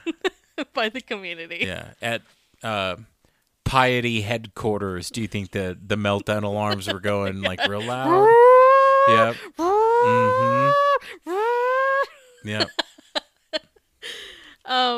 So 4 days later, after these pictures, he addresses it by posting on his grid of Instagram with a photo of him in his pride shirt holding a pastry, and the caption says, quote, "This photo has caused a lot of speculation and I want to clear some things up.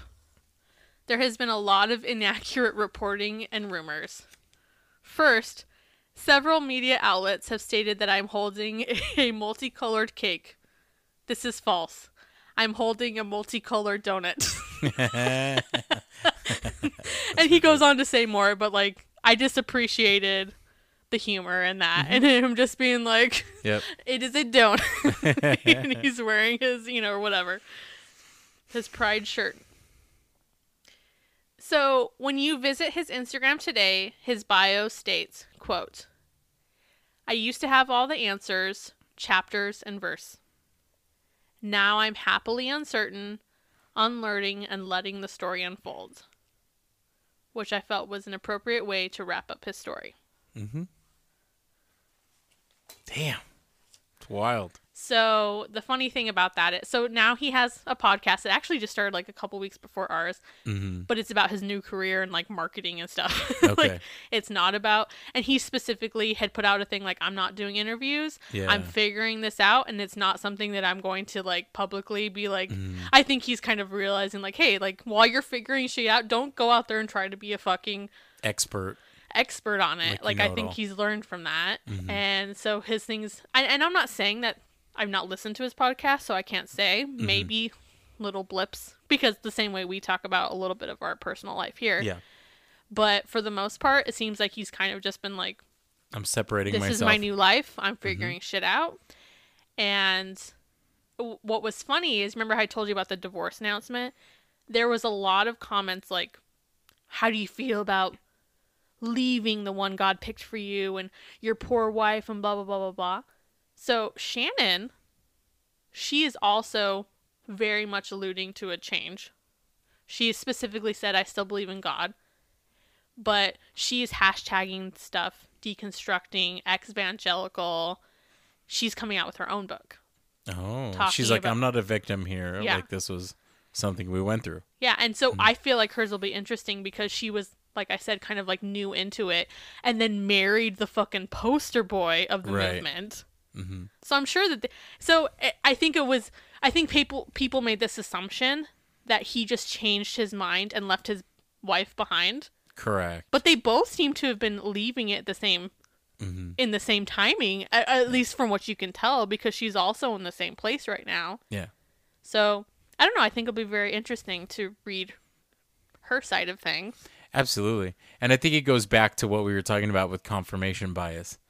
Because they want to, the people that were making these comments want to believe that he changed for whatever reason and left his poor Christian wife and family behind. Yeah. And that means that his new choices or his new lifestyle are just so destructive. And look at the victims you have here. So I am kind of happy that she's being like, yo, I ain't a victim. Yeah, and she's she was a singer before, and like she's a songwriter, and she's done all of that, and like she seems like a very interesting person, honestly. But I'm very curious to watch her own story unfold. Yeah. And yeah, it's you've got their 3 kind of like adult children, and they seem involved, and Right. I don't know, it's interesting. So, first of all, I find stories like this fascinating. Especially when it's someone who like not only was like in it, but also like a pastor. So remember when we talked about Josh McDonald? We could kind of see his like coming out of it. Yeah. And he had been a pastor. Now, obviously, this Joshua Harris is on another level. He was a fucking poster boy. So, Yeah. but it is interesting to watch people who were been like pastors or like these like sort of more elevated Figures in that yeah. community. Yeah. like leave entirely. It's very interesting. And I think a lot of people might see Joshua Harris as like having left sudden, but when you kind of lay it all out and map it all out like we did today, I think you can really see the gradual progression of it. Yeah. Starting in 2005, he started, all right, so don't be afraid to have friendships. Yeah. Here's the thing about courtship that is a problem. We need to relook at this. He was already kind of separating himself from the message that got him notoriety. Yeah, and it was like, but still in a way that fit in at the time. Yeah. And it's like you can totally tell that doing that documentary completely flipped him on his head of like, holy shit, like Yeah. this all. Because he was seeing real world consequences. Yeah. And he had people that were coming to him with a real world attitude. And that's why I liked when he said words on a screen now became face to face. Yeah. It's different. Yeah. Because it's really easy to have a shitty mindset about people when you know nothing about them. Yeah. And when you do have a connection to them, or you see the fact that, oh, this is like a real human being, it's a lot harder to be super shitty to them. Mm-hmm. Or just dismiss it. Or Like the people that hide behind a keyboard. Yeah. You know. It's like on that note, though, as happy as I am for him to have come into a place of like peace and acceptance for like himself and like where he's at. It has this really sort of like unfortunate effect, which is kind of seemingly unavoidable at this point, of just him serving as yet another example of people that are deep into it on why like questioning and having your own thoughts are dangerous. And to me, that's the saddest part of all of this. Because at the end of the documentary, when he said that whether he agreed with 21-year-old him or 41-year-old him, he just wanted you to think for yourself. That is exactly what they don't want. Oh, yeah. Because now he became a bad example. Exactly. So he went from being the chosen one that's sending this message to the young people. Yeah. Now all of a sudden he can, because now they can twist that into, well, when you let the devil into your heart, this is what happens. Well, it's like his story just gives them yet another reason to double down harder. Like if this guy, of all people, had this happen to him, like, who are you to think for yourself? Like, what would happen to our kids if we let them think? Right. Like, it's just another example for them. If these things happened to Josh Duggar, he was one of the strong ones. If this happened to Joshua Harris, what is going to happen to our kids? Like, you know. And it's just like any story of someone falling away will be weaponized and used as a reason to double down more. Yeah. Which is why Ginger's book is all about disentangling as opposed to deconstructing. It's the idea of questioning, but not questioning everything. Correct. So the thing that's really funny about this. Are you in or are you out? That's how it feels. Well, what's funny about this is last week I did the deep dive on I Kissed Dating Goodbye because it fit in with like the date of Josh going, you know, with Anna. I mean, and Amy, who was dating, right? So it fit in. And actually, when I realized all the stuff I wanted covered was too much, I'm like, cool, it's going to be 2 parts. And I instantly was like, oh my God, the timing of this is perfect. Because I knew Ginger's book was coming out around this time. Right. It was all happenstance, coincidence. But I was like, oh my God, it literally is exactly what Ginger is referring to. So I had already written this into my notes. This is where it gets really, really funny. I was like, oh, just purposely goes along with it because even in like the promos for Ginger's book, she's specific to say her disentanglement from faith and fear, not deconstruction. Correct. Deconstruction is leaving entirely. Yeah. Disentanglement was like getting rid of the bad stuff and keeping the good in her brain, so to speak, right? Right. So that's her big platform. She talks about friends, like going to these conferences again after, like later on, and friends not showing up to them and finding out that they left entirely. She didn't want to leave entirely. And this is how, like, this is what she's living now, right? So I already had in my notes that I thought that Joshua Harris is the exact, like, you know, antithesis of that, right? This is exactly what they're kind of like warning against. Literally when Tim and I were... So, for the record, I've gotten a lot of DMs, emails, like questions asking me if I've read Ginger's book yet. I have not. And that is because up to this point, I have opted to buy everything Duggar secondhand. Not to support. But I want to make it very clear. That is not a judgment on anybody who bought it. That is just something that up to this point I have done. She was trying to save the difference. And, yes. But I already told Tim, I'm like, I'm reserving my right to change my mind for something I feel is worth it. I already told Tim, I'm like, if Dill? I just said Dill. Derek Dillard, because I was saying Jill and Derek all in one. Derek Dillard is so fucking messy that if he ever puts out a book, I'm fucking pre-ordering. I just know it. It's happening. So I'm Yeah. like, I reserve the right. I'm not saying that this is something I may also like. It's like Yeah. a conviction, like the Duggars would say, that I'm going to stick to forever. Right. I'm just kind of picking and choosing Yeah. when I'm going to outwardly give them my money. I don't care if you did. Don't give a shit. Yep. So I have not listened or read it yet. But it was just funny because I literally already had it in my notes that I was like, oh, Joshua Harris is exactly kind of what she's warning against, that there is this option to disentangle instead of deconstruct. Mm-hmm. Tim and I were sitting down to record, and Mara, a listener, sent me a message, and she's like, Shout I'm out. listening to Ginger's book right now. And she goes, what do you know? For first 15 minutes in, she talks about her feelings about Joshua Harris. And I was like, no fucking way. I'm like, that's already in my notes. I was already comparing them. Yeah. I had no idea she even mentions him in this book. So it's just fun. There's been weird parts in this podcast where things have just like lined up so oddly. Yeah. And she was like, yeah. So I was like, can you just like tell me really quick kind of like what she says?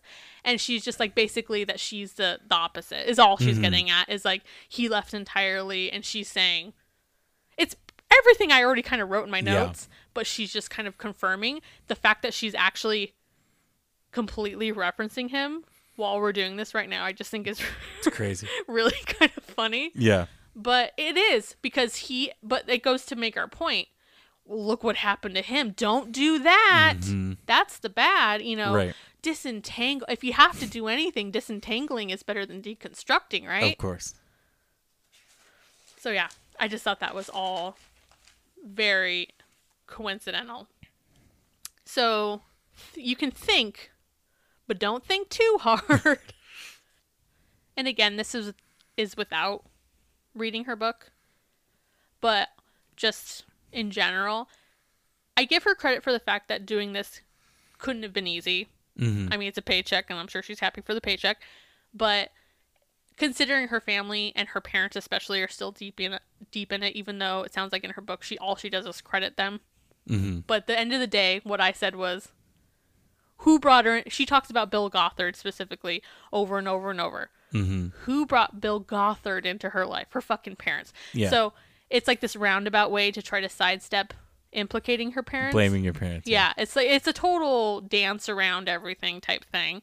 And then she I guess she just like praises them a couple times. So she's trying to keep things like, oh, it's all fine. Even though this guy you're railing against, who introduced that to your life? It's stupid. Well, if Bill Gothard wasn't such a silver-tongued salesman, I mean, Yeah, right. So, but it's kind of funny though, because I feel like Ginger thinks that she's thinking for herself, but it's like she's still following the guidance and the biblical interpretation of just another man. That's not Bill Gothard. Yeah. Which the head of her church we will talk about at a later date, way in the future. But so it's like while that switch has shaved off some of the things that make her feel more free, like feel free, becoming free indeed, she's still following the lead of another man who preaches his own interpretation of the Bible. correct. So it's also You're trading one for the other. yeah. Yeah. So my other thought that I had while doing all of this research was sort of like the division of responsibility of all of this and in the effects that it had on people. I was really intrigued by like the part in the documentary where he said that some people tell him this isn't your fault, this isn't your problem, that people took it as gospel and made it their Bible for Correct. dating. But then his part in acknowledging that not everyone who consumed his book really had a choice in it. I found that to be like a really just like that part really pulled me in. So that just kind of led me to this place of wondering, like, where does the responsibility lie? And I'm not saying that we have to come to some sort of conclusion where people are like assigned a percentage, like you're 30% responsible and you're 15% responsible. I'm just I'm like going Tucker Carlson on this and being like, I'm just asking questions, you know. Oh God, please don't do that. I'm just asking questions here. But just kind of because it doesn't feel as cut and dry to me. Mm. So clearly Josh has a responsibility because he wrote the fucking book. Like, Yeah. obviously he has some responsibility here. Mm. But it's like, do we place responsibility on the adults who kind of enabled him and gave him a platform so young? Mm-hmm. We talked about his dad. We talked about Randy Alcorn. You know, just like these people who were really happy to probably let a young, good-looking kid spread a message that they approved of. That they agreed with, yeah. Yeah. Like, it just kind of made me think of, like, that whole side of things.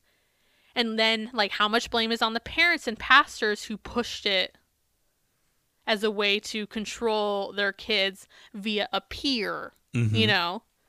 Oh, but look at what he's saying. So even if it's him saying it, if there's people that are really pushing it as the standard, where does kind of the responsibility? Do you see what I'm saying? Does it make sense what I'm saying? Yeah. And I also feel like you can see what the consumers of this book held as important. And what was important wasn't the person that wrote this and the message they were trying to say. What was important was that it was confirming something that they already think of. Yeah. So you saw that, obviously, you know, a handful of people don't equal the entire group, but you saw that because people that obviously consumed his message at some point, when he changed his mind, instantly attacked him. Oh, yeah. And you can see where that is. Like, they only liked you as far as you agreed with them. Yep, exactly. Not for the fact of you're a person that went through this relatively weird time of your life and had this weird thing that you did that was facilitated by people that were older than you, and there's no empathy there for anything. It literally became, now you don't agree with me, now you're trash. Out. Yeah, you are. You're fucking trash bag. You're in apostasy. Yep. You're in the darkness. Yep. You're, you know, all these things. And I think back to when I told you about that girl whose homeschool group of parents. Yeah. Like, so I feel terrible for that girl. Like, that's awful. But to me, that's an example of they were looking for something to use as a basis to gain more control over them. And I'm like, that's not on John. They took that and ran with it. Like, his part was not great to begin with, but they took that and they leveled it up times like 10. Yep. So I'm like, that's one of those things where, and we only saw the snippet of her explaining that that's what happened to her. So I don't know how much she personally is blaming his book, but I'm like, I mean, how much blame lies in the place of the person who wrote it when someone takes it times, times a million? I don't know. It just made me start thinking about all of these things. And I don't know. It's not something that there's an answer to, and I'm not saying that we should find one, but it just made me think of it. And it's just like, just a thought I had of like, where does this all lie? Because to me, it does feel different than, say, like a Bill Gothard, for example, where his responsibility, if we're putting into percentage, but like his responsibility of harm on people to me is much higher than the responsibility of like a book who the book had to be kind of like, I don't know. Does it feel different to you? Yes. Okay. I'm glad though. Cause I'm like, in my head, I'm like, I don't know. Like, you weren't trying to create a following, whereas Bill Gothard is actively trying to be like, listen to, and I have the way of everything, you know? Correct. He was working within an established system and created this document. It's like with Bill Gothard, the responsibility lies on him and then the parents who bring the people into it. But it's like this one gets a little bit more muddied because it's like you didn't have to read the book, but then did you push this book? And then did you add on to the book like that homeschool? You know, there's all these like things. But then it's like, I totally understand all the people who were, like, people who were affected by this book. Like, I get their feelings by it. I get how later on they're just like, well, this fucked up my entire life, or my entire way I looked at relationships, or how I related to the opposite sex as a teen because I didn't feel like I could. It's like, it's just complicated. Yeah. Well, to bring it a little bit closer to home, there's certain things about your childhood that you talk about that was just always just kind of normal. And then as you got older and you kind of unpacked the way that you feel about things and like your global worldview on multiple subjects, and then you look back at it through that lens of kind of your different perspective now that you're older and allegedly more wiser, like looking back at certain things, you're like, oh, yeah, that was kind of fucked up. Yeah. And like I feel like you realize so much more hindsight. Yeah, and you've talked about telling people things about your childhood, and they're like, "Oh my God, that's horrifying." awful." And I'm like, "Oh, that was just normal." Right. Like, I feel like it's that where like Yeah. these people's lives were so affected by that, but when they were in the moment, they were like, "Nope, this is what we do." It was just what it was. Yeah. Mhm. Yeah. And I feel like it's a lot easier for someone like me or you, who was never affected by this book in any way, shape, form, anything, to be like, all right, he says it was harmful. He acknowledges it. He apologizes, and Because there's no emotion. just kind of take that and move on. So it's like I completely acknowledge that this is coming from a place of not being personally affected by it. And also think about the fact that when the people that have been affected by this were affected at a very formative time of their lives. Oh yeah, where it takes so far into things. It's Yeah. like no. The age you are, what you're learning about dealing with other people, hormones, kind of normal Hormones. hormones.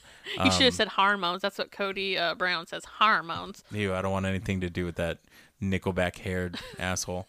But like that's such a formative time for them to be affected by this. Which is why I do appreciate that he said they didn't have a choice necessarily. Yeah. To like not make this a thing. Correct. So I felt like that's why I pointed that out, because I was like, that's a thing to point out, you know. Yeah. So yeah, so it's like it's easy for me to kind of be like, well, he apologized because it wasn't something that affected me personally. I don't have that experience. Correct. And on that kind of same note, for all those people who have been affected by it and that are saying that, you know, his sorry now isn't enough, it's kind of like too little too late, to me that raises just like a whole other point. How do you feel about that? People saying that him apologizing and changing isn't enough. Yeah. I feel like their case needs to be brought up with the people that brought this into their lives.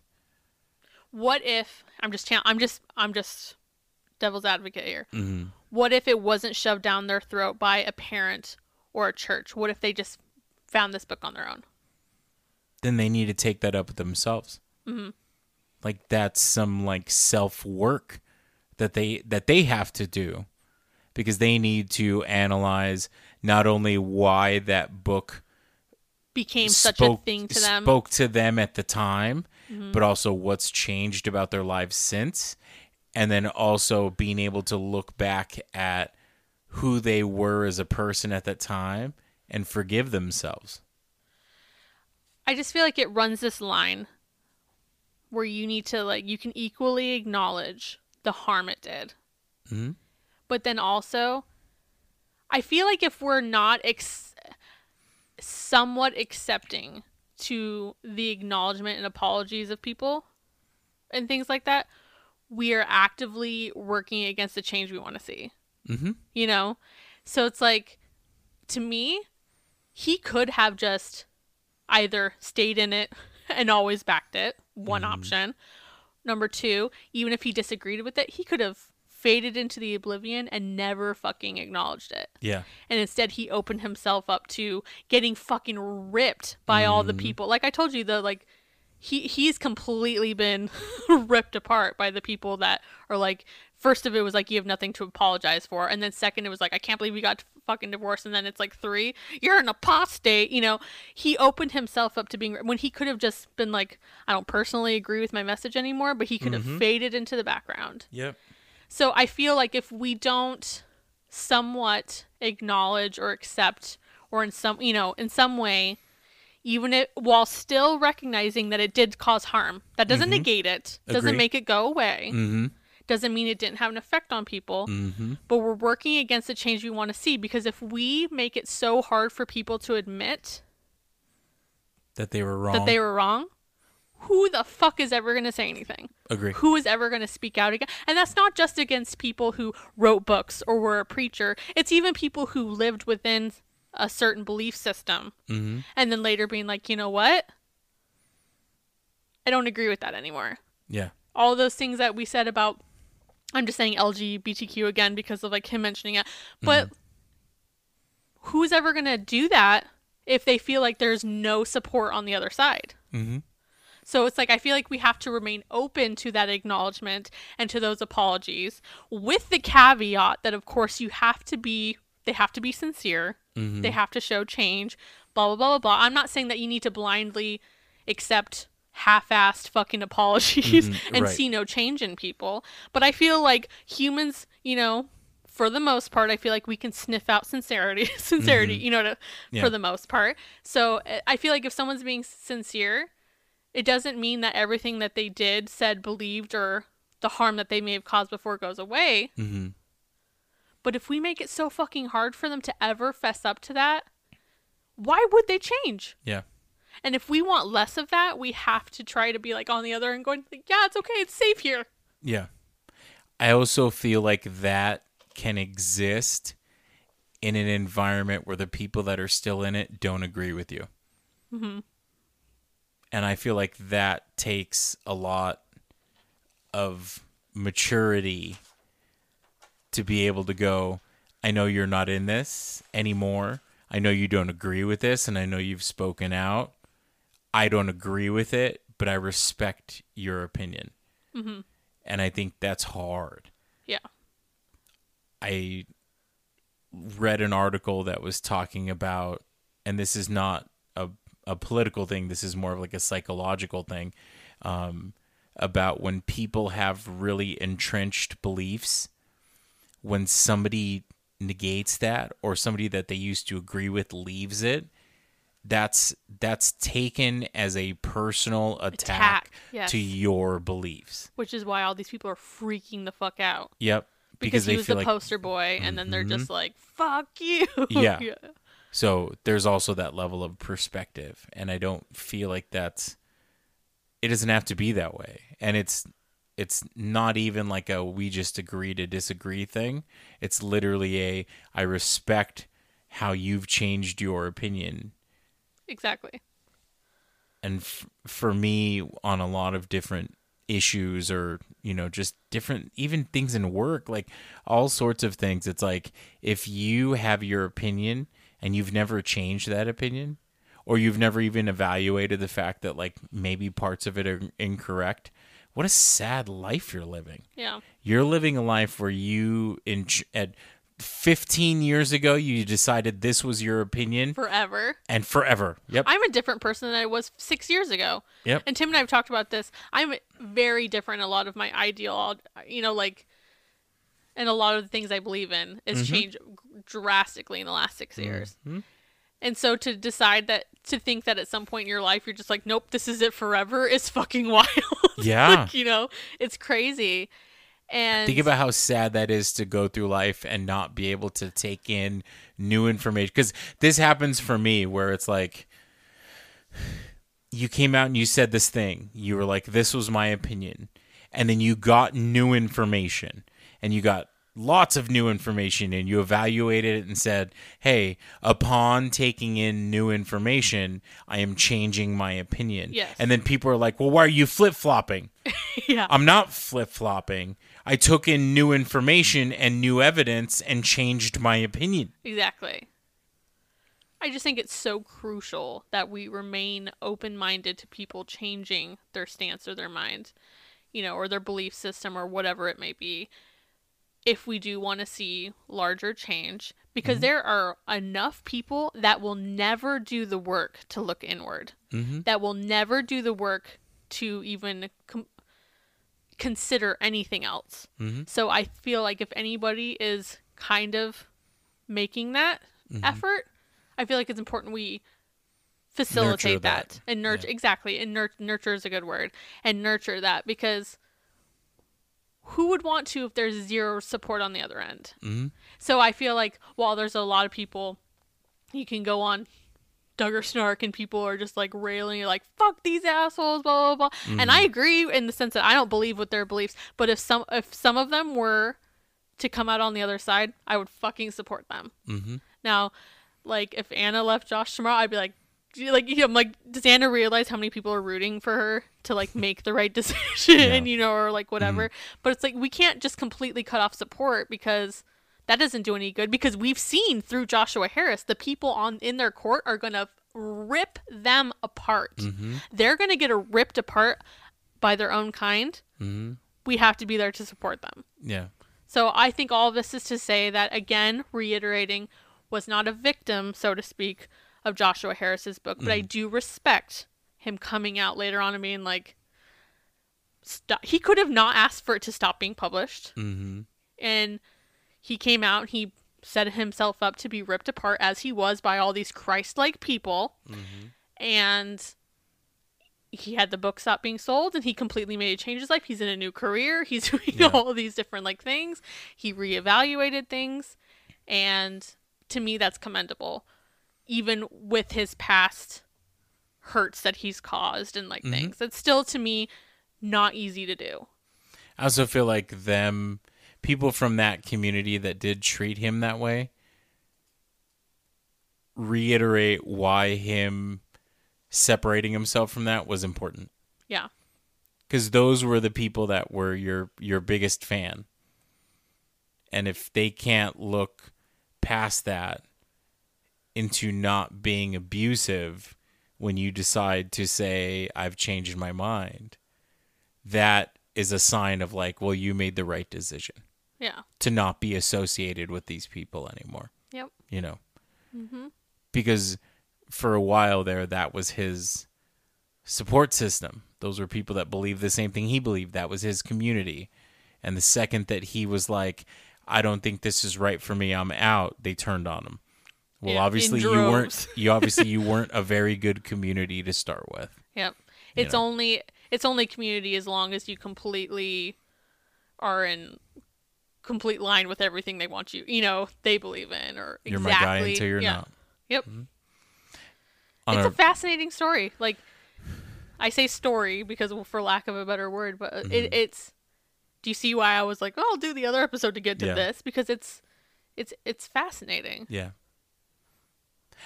I just, random side, it related to one of the companies that I worked for. And the thing about them was that when you were there doing things for them, you were their person. And you were part of the family. I know who you're talking to. And the second that you decided to leave, you were fucking Blacklisted. dead to them. Like, and it wasn't even like the people that got fired or the people that left on bad terms. There was people that left that company on good terms that were like, oh my gosh, I got this really good opportunity, I think I want to go. And all of a sudden they were fucking dead to like the management team. And it's like, why? How can you be so shitty? Like, 2 seconds ago, this was like your right hand person. Yeah. And then now all of a sudden they're not loyal and they're treacherous and they're all these things. It's like, no, you should be, not saying you have to jump for joy in the fact that you have to refill their position. Yeah. But you should at least be happy that they're doing something that is better for them or in a good trajectory for them, or, you know what I mean? In that second Instagram post from Josh where he, after his divorce, the one where he was saying that he was like leaving, by all accounts, I'm not a Christian anymore. I can't remember the exact wording of course, because I didn't write it down. I'm just recalling it now. But he was saying that, like, I learned that, like, support, something along the lines, shows no, like he got support from atheist Christians, blah, blah, blah, blah, and, like, like, I'm like, I did not see I'm like, I didn't see a whole lot of Christian support in your comments. Hopefully maybe your emails or DMs were different, because I'm Right. like, Or, that's like, not what I saw in the privately. comments. But I just thought that was really ironic, but... So Or going back to what we said about having to look somebody in the eyes, it was probably people that were actually close to him Yeah. that had to look at him and go, I understand what you're going through. I don't agree with it, but I respect the fact that you're making these decisions for yourself. it's all those people that are not that aren't close, that don't have to look him in the face. It's real easy to call somebody a fucking scumbag. Fucking evil. Yeah. the overuse of the word evil just like kills me. I can't fucking stand it. Yeah. Evil. Yeah. Because I can say something's evil and scare all the other people that are around me. There's one particular person called like Ish in our circle that overuses the word evil, Oh, and yeah. I'm like, it makes me fucking cringe every time. I'm like, I roll my, not even cringe, roll my eyes. I'm like, you're so stupid. Yeah. Everything's evil. Yeah, If it's everything not they exactly, don't agree with is evil. Yes. And I'm like, oh god, can't fucking handle it. Anyways, I think that's done for my thoughts. Do you have any other thoughts? Oof. No, that one was a lot. I think it was interesting. I think we got into a lot of human experience points. I feel like we talked a lot about things that everybody deals with in their lives. So I hope that you move on, and If we want to see change, we have to be supportive of people making the change and not whether you agree tie with it or them not. to everything from the past if they're actually showing actual signs of change. Yep. You don't have to agree with everything. Yeah. Not everybody has to agree with you. Yep. Can I end it on a high note that has to do with Roseanne? Absolutely. We love right. a good This has been kind of a heavy episode. Lanford. So, one of our favorite Roseanne moments is I'm guessing in my mind what I think you're. Do you think you know I know exactly it? Do I know what it is. You know exactly what it is. So Roseanne and Jackie's dad passes away. I had two things in mind, and one of them was this. So they're making the awful, or they're having to do that awful step where you call family and tell them that you're, that Nope, one of this your is parents before passed. you could announce it on Facebook days, of course. Correct. So they're going through their phone book and calling all the different family members that they have and saying that their dad passed away. So Jackie's so neurotic and crazy, and I love her. Yep. So Jackie, I'm gonna let you do the actual part of it, Okay. but I'm gonna give you the lead in. I'll set you up here, honey. I need to pull away from the microphone so I get loud. Yep. So Jackie's like, all right, who's next? And Dan and Roseanne are sitting at the kitchen table, and they're like, oh, it's Aunt whatever. And she goes, okay. So she dials the number, and she has the phone next to her. And then she hears, obviously, her aunt pick up. And She goes, I'm sorry to inform you, but Dad has passed away. He passed away. Passed away. Dead. He's dead. And then she's like, and then she goes, never mind. Or like, what does she say? He sends his love. yeah, the best part is And her then she hangs yelling because she yells, Dad! Dead. Dad! Dad! She keeps going. She goes back and forth between Dad and Dad, And then then you see her finally go, screw And then it. she goes, he's fine. He sends his love. Yeah. And then she slams down the phone. She's like, don't make me do that again. Oh, man. He's fine. He sends his love. He passed away. He passed away. Passed away. He's gone. Dead. He's dead. We should post that clip. I will. Oh, it's That so good. and the Dan and Roseanne with like, this is what we do. Like, yeah. Yep. Whew, man, this was a doozy. Yep. Well, we hope you enjoyed our exploration of more things, Josh. So many Joshes. We are You're silly. You're joshing me. We are silly with Joshes over here. So many Joshes. So, as always, follow us for some fun visual-related shenanigans on Instagram at Digging Up the Duggars Pod. Email us at digginguptheduggars@gmail. You can buy us a pickle. buymeacoffee.com/diggingupthedug. Digging Up the Doug. And if this you, Sunday, if you're watching the Super Bowl, give us a wave here in sunny Glendale, Arizona. live from sunny Glendale, Arizona. I'm sure it'll show cactus and like shit. Oh, Like there's cactus everywhere around here, even Yep. though that's not how it is. Oh, they already filmed that B-roll Yeah. of that. They went into foothills, and Yep. they're like, this is exactly what it looks like right outside the stadium. Yep. Yeah, I always make that joke that when people think of Arizona, they just think of adobe houses, cactus, and Tumbleweed. Women in denim vests with turquoise jewelry. And a tumbleweed. Yeah. So, and also, if you'd like to send us some snail mail, Mildred is waiting at P.O. Box 5973, Glendale, Arizona 85312. All right, guys. Took a lot of time this week, but got some stuff. We dug in. We did dig in. And if you remember from last week, I hope you all have nice bars. And please don't be a worthless box.